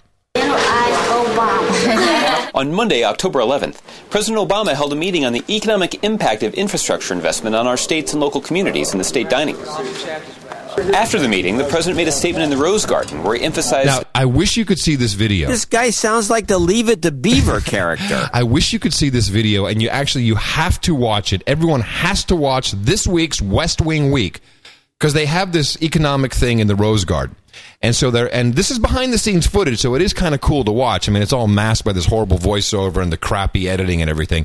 But Obama is so rude, and so he manhandles everyone. He comes up behind little Timmy Geithner, and he pushes him forward. Like, legit grabs him by both shoulders from behind, like, "Hey, son, come on, little Timmy." This is the Secretary of Finance. Of the Treasury, whatever the hell he is. And he grabs him like he's like a little kid, and then the president says, "Whatever you do, don't trip." That fixing our aging roads, rails, and runways won't just make the Here economy he is. He's run grabbing better over Timmy the from long behind, haul. pushing It will him. create good middle-class jobs. Move, Timmy, move! Don't trip. Don't trip, Timmy. Whatever you do, don't trip, Timmy. By investing in these projects, we've already created hundreds of thousands of jobs. But yeah, blah, blah, blah. Yeah, we've probably, hey, John, I think we've probably done that. Probably. Wow. Yeah, we just are so stupid. We're so stupid we buy all this crap. But you really have to see that video. It really shows you what's going on there. This is like one big power trip that's happening. Yeah, no, I'm going to watch it now. It's kind of creepy. Religiously. So the acting is not much worse than on CSI or NCIS or any of that stuff, Couldn't be. So I was watching the C-SPAN over the last week. I didn't get a lot. I got two interesting stories out of the whole thing. Well, excuse me. When you do something like that, we have to remind people of something very important. It's what we do so you don't have to. C-SPAN. So now I'm convinced that they're grooming. I think that's just a backup plan. They're grooming Condi Rice for a presidential run. Really? Wow! Wait a minute. This is new information. Yeah, this is interesting. Here she and the comes reason now. I suggest that is she's being groomed. C-SPAN she gave a talk in front of the press club about her new book, which obviously she's going to have this book, and I guarantee it'll be another book within the next year. Well, that's what you do. You write a book, and then you become president. She has to have at least two books to counter Obama's two books. Yeah. And she has to have one book about her father, and this book is about family, which includes her father, who was apparently a preacher, a Republican preacher, a black Republican preacher, which had to be hilarious. Right. Who like to hang out with guys like Stokely Carmichael and the rest of them. This must be a fascinating story. And, she's... I'll read it, by the way. What's the name of the book? I'm going to get it right now. I'll read this. I read Sarah Palin's book. I'll read Condi Rice's book. Well, go look it up while I'm talking. Okay. It's not the world's greatest title. It's Dreams from My Mother? Is that what it is? No. It could be. It's something like that. But it's mostly about her dad. All right. And So they're trying to change her style. She's actually quite funny. She's very pleasant. She gave a really good speech. Then she got serious, and her, she's got the furrowed eyebrows, gap tooth, and gap tooth. And she drops a couple of bombs, and a couple of them was, and I always say, why do you, like, when I'm talking to, say I go to I'm talking on some local show, I say, I'm doing a podcast with my really good friend and confidant, Adam Curry, instead of, I'm doing a podcast with Adam Curry. Why would I add all this embellishment, and especially if I have a bunch of different people I'm talking about, to one person? Let me ask you something. When someone says that, do you never say with my good friend Adam Curry? Never. Oh. Why would I? I'm crushed. I'm stunned. So, sorry. I don't, I'm doing the show with you. I don't have to, what difference does it make to anybody, whether we're friends or not, in the sense of things? I mean, in the broader spectrum, it doesn't make any sense at all. I do. Tell me you don't follow it up by saying, the guy who used to be on MTV or something douchey I don't do like that. I think that's rude. Thank you very much. That's very nice. I also don't say, he's a lot older than I am. I never say that. He's an asshole. He's a douche. He's a doots. So play Condi Rice, who gives her 2 bits about gays in the military. What this has to do with her biography, I don't know. In light of the recent debate in the Senate and court rulings, what are your thoughts on Don't Ask, Don't Tell? Do you favor repeal? Well, first of all, I think it will be repealed. I leave this in the hands of my good friend Bob Gates and the Joint Chiefs of Staff. It's absolutely the case that military effectiveness and military efficiency has to be the first concern of the Secretary of Defense and of the military leadership. I believe that if given time to work through this particular issue, they will be able to achieve the repeal without damage to military effectiveness and military efficiency. But again, this is something that I have very strong faith in the people, because I know them, who are I know the gays charged with trying to get this done, and let's give them the time to get it done. Wow. She says after every... funny, they got to correct that. That was another... You're telling me Robert Gates... You look at Robert Gates, that guy, the CIA guy. You mean Bob Gates. Bob Gates, her good friend. My Bob Gates. It's like when you, instead of saying Robert De Niro, the whole world knows him as Robert De Niro. But if you're George Clooney, you get to say Bob. Or Bobby. Bobby. Oh, no, that's if you're Leonardo DiCaprio. Then you get to say Bobby. So Condi Rice, Bob Gates. No one calls the guy Bob Gates. It's like calling the President Barry. Does she say that? Yeah, my good friend, the President Barry. Hey, Barry. Hey, Barry. So she's trying to get it together. So they ask her point blank about running for office, and she gives a bogus answer. Hillary Clinton had the same answer when she was running for senator about she's never going to run for president. And Rice goes on about she doesn't feel like she's ever going to run for anything, but she's still going to do some work for the country. Play the Rice running for office and you will get it. You state in your book that you don't have the fire in the belly to seek elective office. Is there any circumstance under which that could change? Not that I can see.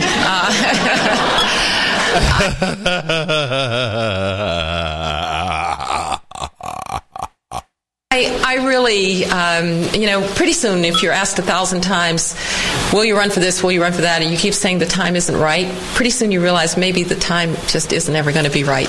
And so I'll find my ways to do public service. I think you can tell I'm very committed to K-12 education reform. That for me is probably our greatest national security priority right now, because What? Hold on a second.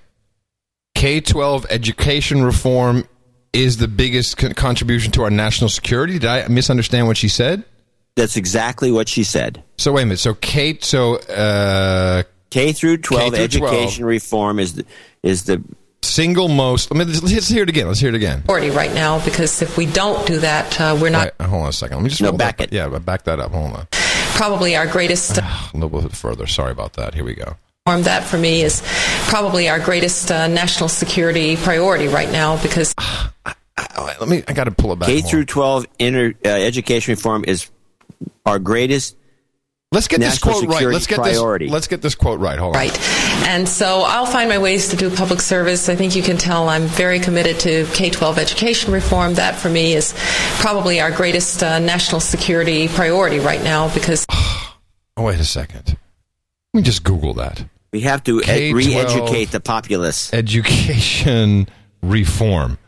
Do you think it'll actually say this is our biggest... it might say that right there on the Ministry of Truth website. National security priority. We have to make sure everyone's on the same page. This is crazy. Why does she say that? Because this is all part of some scheme that we have no idea what the basis is. We don't have any. All we're doing is pulling things out of thin air that don't make sense, or they're being dropped as bombs. By the way, in this little clip, she doesn't say Yeah, no, because this is the script. This is the script. If we don't do that, we're not going to be a strong and confident country, and we'll turn in and we'll protect. So there are lots of ways. There's the answer. Oh, we should have listened. She gives us the answer because we're going to turn to a bunch of wimps. No, we're going to isolationists. Is that what she said? Going to be a strong and confident country, and we'll turn in and we'll protect. So there are lots of ways to do public service. Turn in, protect. Turn in, protect. Those are the two key words. So we're going to turn in and protect. In other words, we're going to become isolationists. We're not going to keep moving toward the great one world government. Which brings me to the old John Bolton clip, which I just coincidentally have on here. Let's play it as a reminder. Herman van Rompuy, the former Prime Minister of Belgium, said in his inaugural address, which I'm sure you've all read, right? In his inaugural address in November of last year, he described 2009, and I'm quoting, as the first year of global governance with the establishment of the G20 in the middle of the financial crisis. The climate conference in Copenhagen is another step toward the global management of our planet, close quote. So this is the attitude, the approach of many people who favor moving toward global governance. And so I think we're entitled to ask 1 year into the Obama administration, what is the president's view of American sovereignty? How does he view these issues? And I think we can see already that President Obama has a very different view of American sovereignty than the long line of presidents, certainly since Franklin Roosevelt. In some respects, he harks back to Woodrow Wilson in his devotion to multilateralism as a process and as an outcome. But I think it goes beyond that as well. President Obama, for example, said in September of last year to the General Assembly, "It is my deeply held belief that in the year 2009, more than at any point in human history, the interests of nations and peoples are shared. In an era where our destiny is shared, power is no longer a zero-sum game." Yeah. You know, we have to, one of the things we do on this show, which is discuss this move toward losing U.S. sovereignty and global governance. We have to remind the listeners every so often about this, and this is the kind of thing. Condi Rice is obviously on board with this whole, letting somebody else tell us what to do. And there's a fractal aspect to this, which is kind of interesting, and I think it reflects this 10th Amendment concern that a lot of people have. Fractal.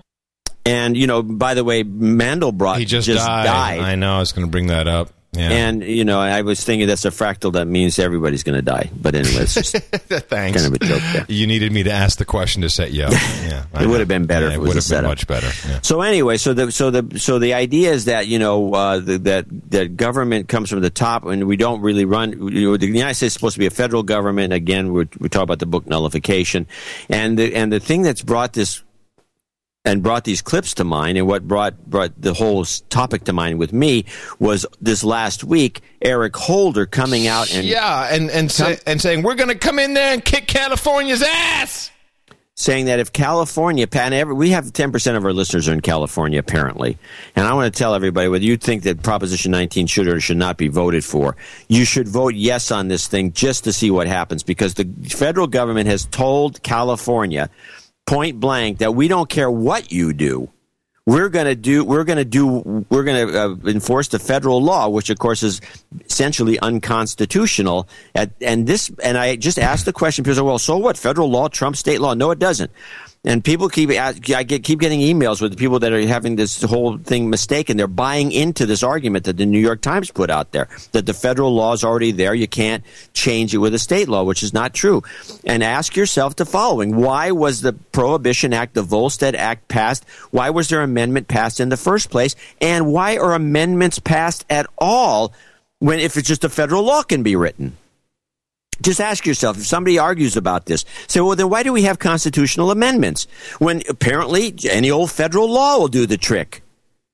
What's the point of a constitutional amendment? Just make a federal law. Federal law trumps everything. That's bogus. That's the reason you have to have constitutional amendments, and that's the reason California can pass this, and they should put people on the border, keep the feds out if they're going to come in and essentially kidnap. By the way, this is what happened during the Wisconsin situation back before the Civil War, when they wouldn't let these Southerners come down and steal blacks from the North that were supposedly fugitive slaves because they couldn't prove they were, and so they said no, this is kidnapping. And the fact of the matter is that unlawful detention, kidnapping is what the feds would be doing if they came in and started busting people for smoking dope in California if we passed Proposition 19. It's going to be a huge issue. It's going to be worth watching, but it's going to show you exactly where the federal government comes down. And the liars like Obama, who said they were going to stop cracking down on medical marijuana places, I mean, he basically just lied about it because they still do it. So I'm starting to – I've always kind of been on the sideline of this debate. And I really haven't debated you on it. I believe it's going to pass, and I have a little different take on it. I've got some information that people have been sending me. This whole Proposition 19 is really being propagated by an outfit called the DPA. Are you familiar with them, the DPA? No. This is I might be, but I'm not. The Drug Policy Alliance. You can find it at drugpolicy.org, and they were formed in July 2000 when the Linda Smith Center, an activist drug policy think tank established in 1994, merged with the Drug Policy Foundation, a membership and grant-making organization established in 1987 to create the world's leading drug policy reform organization of people who believe the war on drugs is doing more harm than good. So I start looking into this organization, which has a very interesting board of directors. I'd like to mention a few of them to you. How about Paul Volcker? Paul Volcker, John. How about George Soros? These people are on the board of the DPA. These are special executive board members. And I'm thinking there is some specific mention in Proposition 19 about not just marijuana, but about hemp. And hemp, the derivative of the marijuana plant, outside of the really good stuff that bakes you. Actually, there's a lot of hemp plants that have almost no THC in them. Correct. And I believe it's going to pass, and there will be a federal or centralized regulation of hemp, which is it's an industry that is worth trillions of dollars. Do you know that hemp burns hotter than coal? You know, you can use it as fuel. I mean, this is a magical thing. And I think all of this is a red herring just so that the government can get control and regulate hemp. It's not about the marijuana part. It's not about who cares? I don't think anyone gives a crap about who's smoking it or why, although that is the medicinal properties I think are very valuable. But hemp by itself is an incredibly valuable product. It is a $1 trillion industry. And that, I think, is what this debate is actually about, is who's going to control the regulation of hemp. Not of marijuana, but of hemp. Well, Monsanto is the answer, by the way. Monsanto is the answer. Monsanto. Yeah. You're probably right. But I like the idea. The offshoot of this is still going to be a 10th Amendment showdown, which is fine with me if they want to go off on this hemp thing. Hemp also makes paper, by the way, paper products. Sure, nice ones. Paper, clothing, all kinds of stuff. Yep. And by the way, who's going to own the patent on the genetically modified hemp? You know it's Monsanto. I'm not saying that this is that. But the thing is, you're going to bring in Soros and these other guys. Fine. I mean, just because somebody's attached their name to something doesn't mean we should say, oh, well, let's vote no. No. I'm not saying that. I'm just saying that I think we should vote yes, obviously. I mean, I'm a pot smoker. I was, you know, so here's the thing that gets me about what you just brought up, and I'm looking at their website right now, is that why aren't they putting some fucking money into, like, promoting the yes side of it? I don't see any ads. I mean, Soros has got nothing but dough. Why are they holding back on throwing out some? Maybe it's going to be at the last minute, which probably isn't the most effective way to advertise. But I haven't seen one pro or con ad on Proposition 19 by anybody. Let me see what's under events. Let me see if they're doing anything. College, Prague. No, your question is valid. Well, Russell Simmons and here's is the also other thing. They got a board. Donate Now button. And by the way, don't donate to these guys. Donate to Dvorak.org/NA to Hey, our they got show. podcasts, dude. They got podcasts. Cool. Well, who listens to any of this stuff? This is very poorly done. Well, let's have a listen to the Pot Podcast. Let's see. Wow. Oh, they need some production help. Hey, everybody, welcome to This is a broadcast of the Drug Policy Alliance, the nation's leading organization working to end the war on drugs. To join our movement or learn more about drug policy reform, please visit our website at www.drugpolicy.org. Oh, these guys are good. I'm Jeanette Irwin, and today is Monday, March 2nd, 2009. Jesus Christ, like 2009.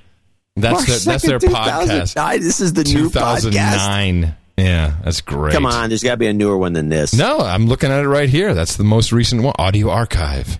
That's it, man. Oh, this is lame. These guys aren't very sincere in their work. Well, no, I think they're just in there to help with the regulation. They don't care. They don't really care. It's not about pot smokers. It's about the hemp. Yeah, no, I'm getting that. But let's go on. Let's listen to another minute of this.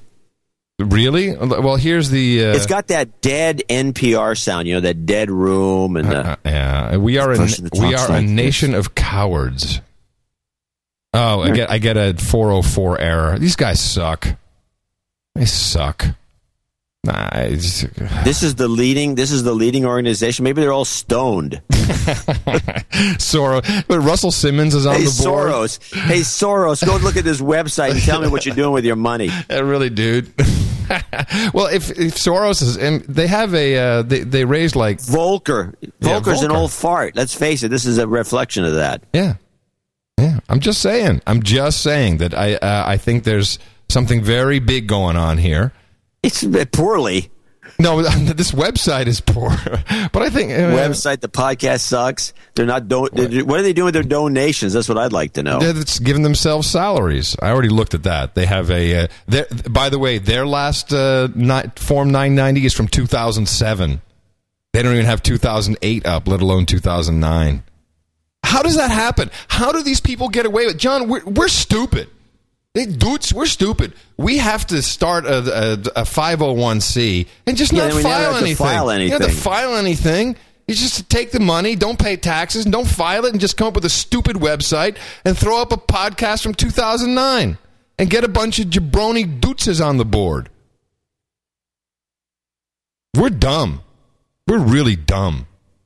We're going about this the wrong way. Apparently, we're asking people to help us pay bills. So these guys are like $12 million. The 10th Amendment showdown is going to happen, and this is going to cause it. Of course, California leads the way with this. It'd be so ironic that all these people, from all over the place are moaning and groaning about the 10th Amendment, then a legalized drug thing takes place, and next thing you know, the feds will back off.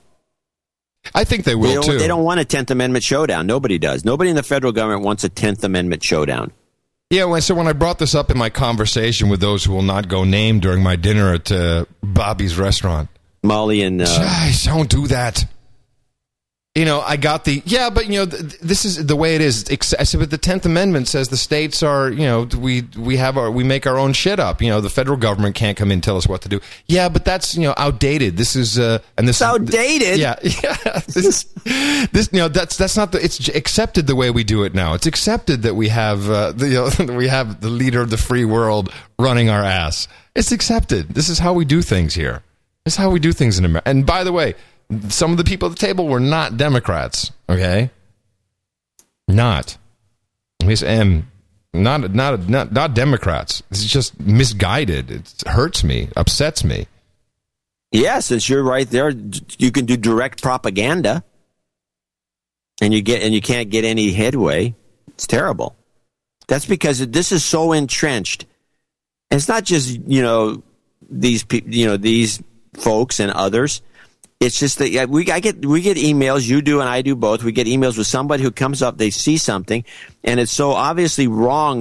The way they're seeing it, because you can see that they're still to get people untwisted from these models that have been drummed into them, which really want us to be run by a national government, for example, and to just ignore the way the Constitution was set up, or the way the country was set up, because it's outdated. It's just so entrenched. The schools pounded into you for years, and we're talking about decades of education that pound this nonsense into people, and to undo all that damage is almost impossible with most people. Yeah. Okay. When I was reading Nullification, which is a great book, by the way, I think it's still at the No Agenda Book Club, noagendabooks.com. Make sure you get this book and please. As much as I love you guys, please don't send me like a million audio book versions. My email box is getting full. I have to cull this thing now. But do send me stories when you think you're the 100th person to send it. Don't stop there, but be careful what you attach. That's kind of a pain. So I'm reading this. I'm thinking, can't we start our own state? I mean, what's the rule on that? How does that work? Can we start our own state? How do you become a state? Well, there's a way to become a state. Mm-hmm. I mean, I know California could be split into 3 if it wanted to, which I think would be a smart idea. Do you have to own the land, actually, to become a state? How does that work? I think everyone has to agree. I think there has to be some sort of I don't know. You can become, for one thing, the federal system requires that everybody agree that, okay, well, I think all the other states would have to agree that you could be a state. I don't know. Look into how Hawaii became a state. We'll figure it out. Yeah, I mean, we should find some place we can just become a state and go. Alaska was a state under apparently kind of sketchy circumstances. Mm. Alaska may not actually really, may not qualify. It may not even be a state. Actually, we don't really know. Prove it. There's the Alaskan separatists, which exist. Sarah Palin's actually one of them, and her husband for sure. They have this argument that the whole thing was a scam. And Alaska didn't really vote for statehood. They were scammed into it. They didn't count the Indians. I've heard that too. Yeah, I've heard that too. Well, that could be. That makes sense. That makes total sense. Absolutely. So I wanted to bring up, and have a specific reason for doing so, a great article in the Telegraph in the Gitmo Nation East. Actually, it's from their blogs, so it's not. I probably never got printed in the newspaper, but it says global warming fraud: the tide begins to turn. And this comes on the heels of the Royal Society being called out for making basic math errors on their global huge warming. Math errors. Here it comes. That's not opinion. That's science. And science is one cold-hearted bitch with a 14-inch strap-on. What? I've been waiting to play that. Was this on a blog? No, this is one of our producers sent that to me. I think because of course we have the science is in. And the science is in. Science. That's not opinion. That's science. And science is one cold-hearted bitch with a 14-inch strap-on. So don't be a denier, because she's got a 14-incher. Yeah, yeah. But it's a great. But we won't edit anything. But there's a huge amount of great quotes from scientists who are all just saying. A U.S. physics professor. So this is the global warming. This is the one we did on Thursday. Global warming is the greatest and most successfully pseudoscientific fraud I've seen in my long life. And we have another professor. The money flood has become the raison d'etre. That means the reason. Let me present some figures below to see why flood was not an exaggeration. The money connection. The amount of money spent on anti-AGW, that is man-made global warming activity, by organizations is a whopping $2 million a year. Go away. Don't Skype. 2 million? That's not right. Anti. Oh, anti. the amount of money spent by pro-AGW organizations on research is $3 billion a year. That's kind of an interesting... Yeah, what side are you on? Don't be a denier, because science is a cold-hearted bitch. Well, see, if I was a scientist in that field of study, and there was $3 billion going in direction A and $2 million going in direction B, I'd probably sign on to direction A for the short term. Yeah. And then I could always kick, after collecting all the money, I could do what this other guy did, was say, okay, hey, well, screw it. You know, the gravy train's over. This is bullshit. Yep. That's a lot. It's a lot of great quotes. I encourage you to read that. You can find it in the show notes at noagendashow.com. I've not heard any feedback necessarily from people about the new layout of the show notes, so I presume it's okay and people are all right with it, that it's easier to use. I don't know if people still look at the show notes. I mean, are these still a good resource to publish, John? Do people care? Or have people become so jaded? Why don't we have our survey, guys? We got different ones. Survey the listeners as to whether or not they are using the show notes, or whether they care, or whether they look for one. I had trouble finding something the other day because you categorize the show notes. You're using a JavaScript of some sort, and you have the notes under a category, and then you click on the little thing, and then down it goes. You see all the different links. And so if I wanted to just find something I knew what to look for, I'd have to click on all of them. So it's kind of inconvenient, I think, the new thing. Really? But at the same time, the old method, which had a show notes that like scrolled down to China, was ridiculous. So you really didn't have much of a choice. But it's still hard to find. Well, here's what needs to be done. Here's what needs to be done, because what I do every single week is I publish these in structured data format in OPML, and I know that the Pocket No Agenda app uses this, because the reason I do that is so it can be indexed, and someone needs to. Isn't there a No Agenda show notes site? Let me see. No Agenda shownotes.com. Let's see if they're up to speed. Because you should be able to search this stuff. Here, search show notes. Okay. Give me a topic, John. What were you looking for? Oh, I wish I could remember. I'd have to think about it. Come on. You caught me off guard. Just give me one. Just give me anything. Okay, how about, well, let's not say global warming. Let's say 10th Amendment. 10th. No, 10th. Okay, 10th Amendment. Let's see what it comes up with. We're searching. There it goes.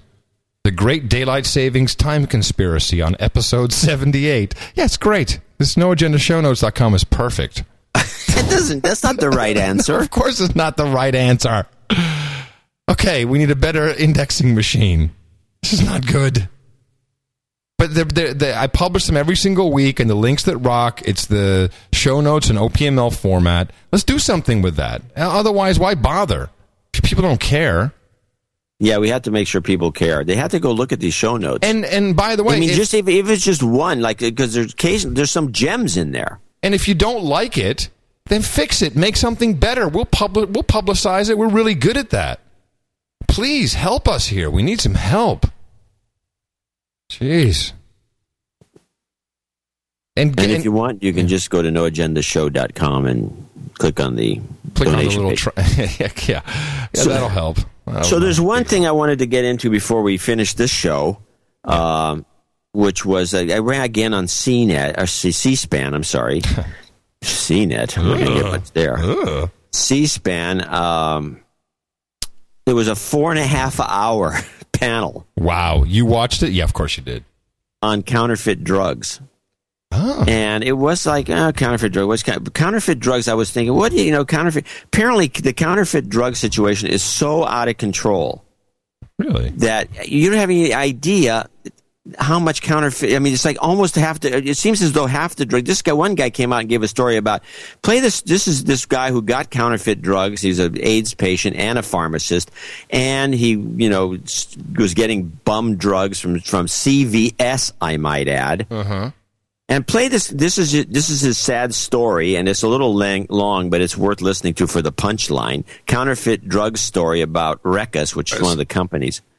Then I want to know who are these people, if that's the problem. And I met some of them in a trial in Las Vegas that I testified, and I saw them face to face. And this was a year after, and all those feelings just came back. I mean, here these two guys walk in, and I thought I was past it, and all these feelings came back, and all the anger and disbelief that there were people out there who could put medicine out there for people to take that wasn't real. One, not the medicine that I needed, and two, something potentially dangerous. And they didn't care. They just didn't care. And there they were. And at the end, their company was penalized, and they weren't going to be allowed to get a license to open up a company again in the state of Nevada. But they still walked out and got in their cars and went home. And it was very, very upsetting. Their primary distributor was a group in Florida called the Walkers. This couple, well, his name may have not been Walker, but they were this couple, and Gary, who's over there, who's a character in the book, Dangerous Doses as well. A guy selling a book? Is that what this is about? No. So one of the people on the panel wrote a book called Dangerous Doses, and he just referring to that book. Okay. He knows the story intimately. But the Walkers, these are bold people. They had a company called Reckus. That was their licensed company name, distributorship. Reckus, R-E-C-K-U-S. That was their company name. They handled the drugs that I injected. Reckus, by the way, is sucker spelled backwards. That was the name of their company. These people are really bad people. Why do they do it? You're going to hear more. So I love that. So hold on a second. What exactly are counterfeit drugs? These are drugs that are made in China mostly. It packaged just like the regular things. You were talking about those $10 tablets of this, that, and the other thing. Lipitor was counterfeit. You mean the stuff you buy on the internet? You mean that stuff? Yeah, well, it turns out that people who go to Mexico to buy the drugs are probably getting counterfeits. People who go to Canada or buy stuff over the internet are probably getting counterfeits. They're all over the place. But I just want to understand. Counterfeit can mean a number of things. No, it means it's a fake pill. It's just sugar or something else. Just something. It's nothing good. Whatever they get whatever they got in the bin. Okay. Yeah. It doesn't make any difference. As long as it's colored like. I got some stuff in the bin here. Yeah. All right. So I was thinking, well, how much of this is going on? This one guy moaned about his doctor's son doesn't even know that there are counterfeit drugs out there. The public doesn't know. Nobody's being told. Nobody gives a crap about the whole thing. And you have to wonder how many pills. And what does a pill weigh? I don't know, a couple grams. I mean, how much counterfeit drugs can there possibly be floating around? Well, in this one clip, there's one piece of information that we start to play counterfeit drug kickoff, and there's one interesting piece of information about counterfeit drugs that are coming from China, going to Paraguay, and then going into Brazil. How many counterfeit drugs do you think are coming in? Counterfeit drugs since 1992, 93. We're watching them come across the border from Mexico. This past year, we have seen many instances and showcased the problems with counterfeit drugs and how widespread it was. 2 weeks ago, I was in Brazil, and I was just shocked working with the U.S. Embassy consulate people when they told me that they have seized 400 tons of counterfeit drugs in the last 2 years coming across the border from Paraguay and Bolivia. And I wonder how many people actually are cured by this stuff. Well, you remember the placebo? Yeah, 25% are cured even though they get the placebo.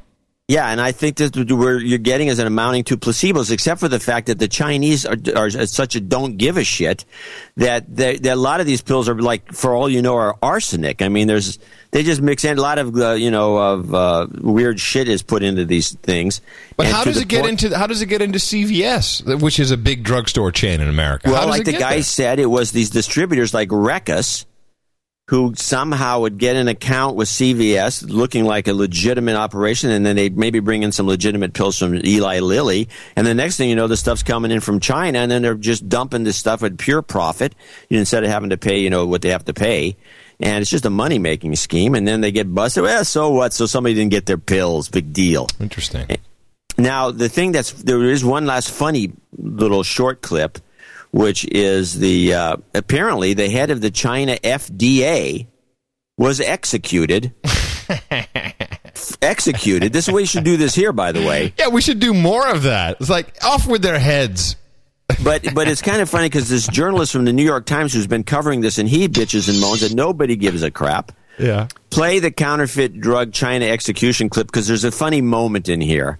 To publicize this and not scare the dickens out of people, but to do the kind of work that'll lead to, the kind of reform that'll make our drug supply chain safer. The United States is paying much more attention to this. I could say that China's paying more attention to it, and I do believe they are. And, I mean, they did execute the head of the Chinese FDA. That wasn't my intent when I got into this story. But it is now the standard for investigative reporters everywhere. If there ain't an execution, don't apply for a Pulitzer Prize. I thought it was funny. That's great. You write a story, the guy gets executed. Power of the press. Awesome. Yay. Oh.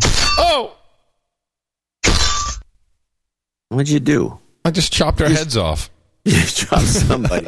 Oh, I get it. Okay. Yeah. Anyway, so this counterfeit drug thing, which I'm not going to cover anymore, is apparently a plague rampant worldwide. And if there's 400 tons of pills wow. going into Brazil, I'm assuming that a lot of the drugs you get in Brazil are probably not up to par. No, you may want to avoid those. Wow. Yeah, stellar. Well, John, usually you end on a high note. Sorry. You've been able to bogue me out, man. That's awesome. Well, if you got nothing left to do. I got one thing. We'll do one last thing, and then we're done. Okay. All right. So we did the part where the guy from PBS actually double questioned, what's his name? Harry Reid said, hey, you didn't answer the question. Yeah. So I'm starting to see a little loosening up on the news media, instead of just reading stuff, actually saying this is a bogus story. This actually happened, although it's not an important story, but there was one of these stories on KPIX in the local area here that some couple of guys who obviously never played baseball in their life, and this has, by the way, been disproven a million times, they like to say that this is an old theory that there's no such thing as a curveball in baseball. It's just an optical illusion. And so these guys came up with another optical illusion that shows that the curveball doesn't curve, when in fact it's been studied to death with high-speed cameras and everything. The ball will curve, hook a little bit, like an inch or two, if it's thrown by a guy who knows what he's doing. But meanwhile, they run this story about these eggheads, or these scientists, which are called eggheads later. And as they're running the story, somebody on the crew yells something during the story, and then the anchor goes after the story as bogus. Okay. Goes left. See it? No. Okay. So the next time you see a curveball, you'll know it's all in your head, or mine, or something. Or yours. These eggheads ever actually play baseball? Because they break. Yeah. I don't care what that graphic shows you. It's moving. 90 miles an hour. It's breaking. It's breaking. Not an optical illusion. The Mystery Building next to the Golden Gate Bridge. That's next on Good Question. I don't understand that. Where did it go wrong? Well, they had this story that was a straight-up science story about how a curveball doesn't break, and then this guy comes out at the end. The anchor says this story is bogus. Of course, the question is, why did they run the story in the first place? Time filler. They needed 30 seconds before the commercial. He spoke up. I'm just saying he spoke up. I like to see guys speaking up once in a while. Here's what he should have said. That's not opinion. That's science. And science is one cold-hearted bitch with a 14-inch strap-on. Yeah, there goes our donations for this week. I don't think so. First it was George Clooney. Now it's the sexual innuendo with a. Yeah, this is going to be your theory. You're like, hey, I can't pay bills because you had to play the strap-on clip. Thanks. 5 times. So it's funny. Yeah, well, it's funny. It's from Dexter, by the way. It was on television. That was on Dexter? I think so, yeah.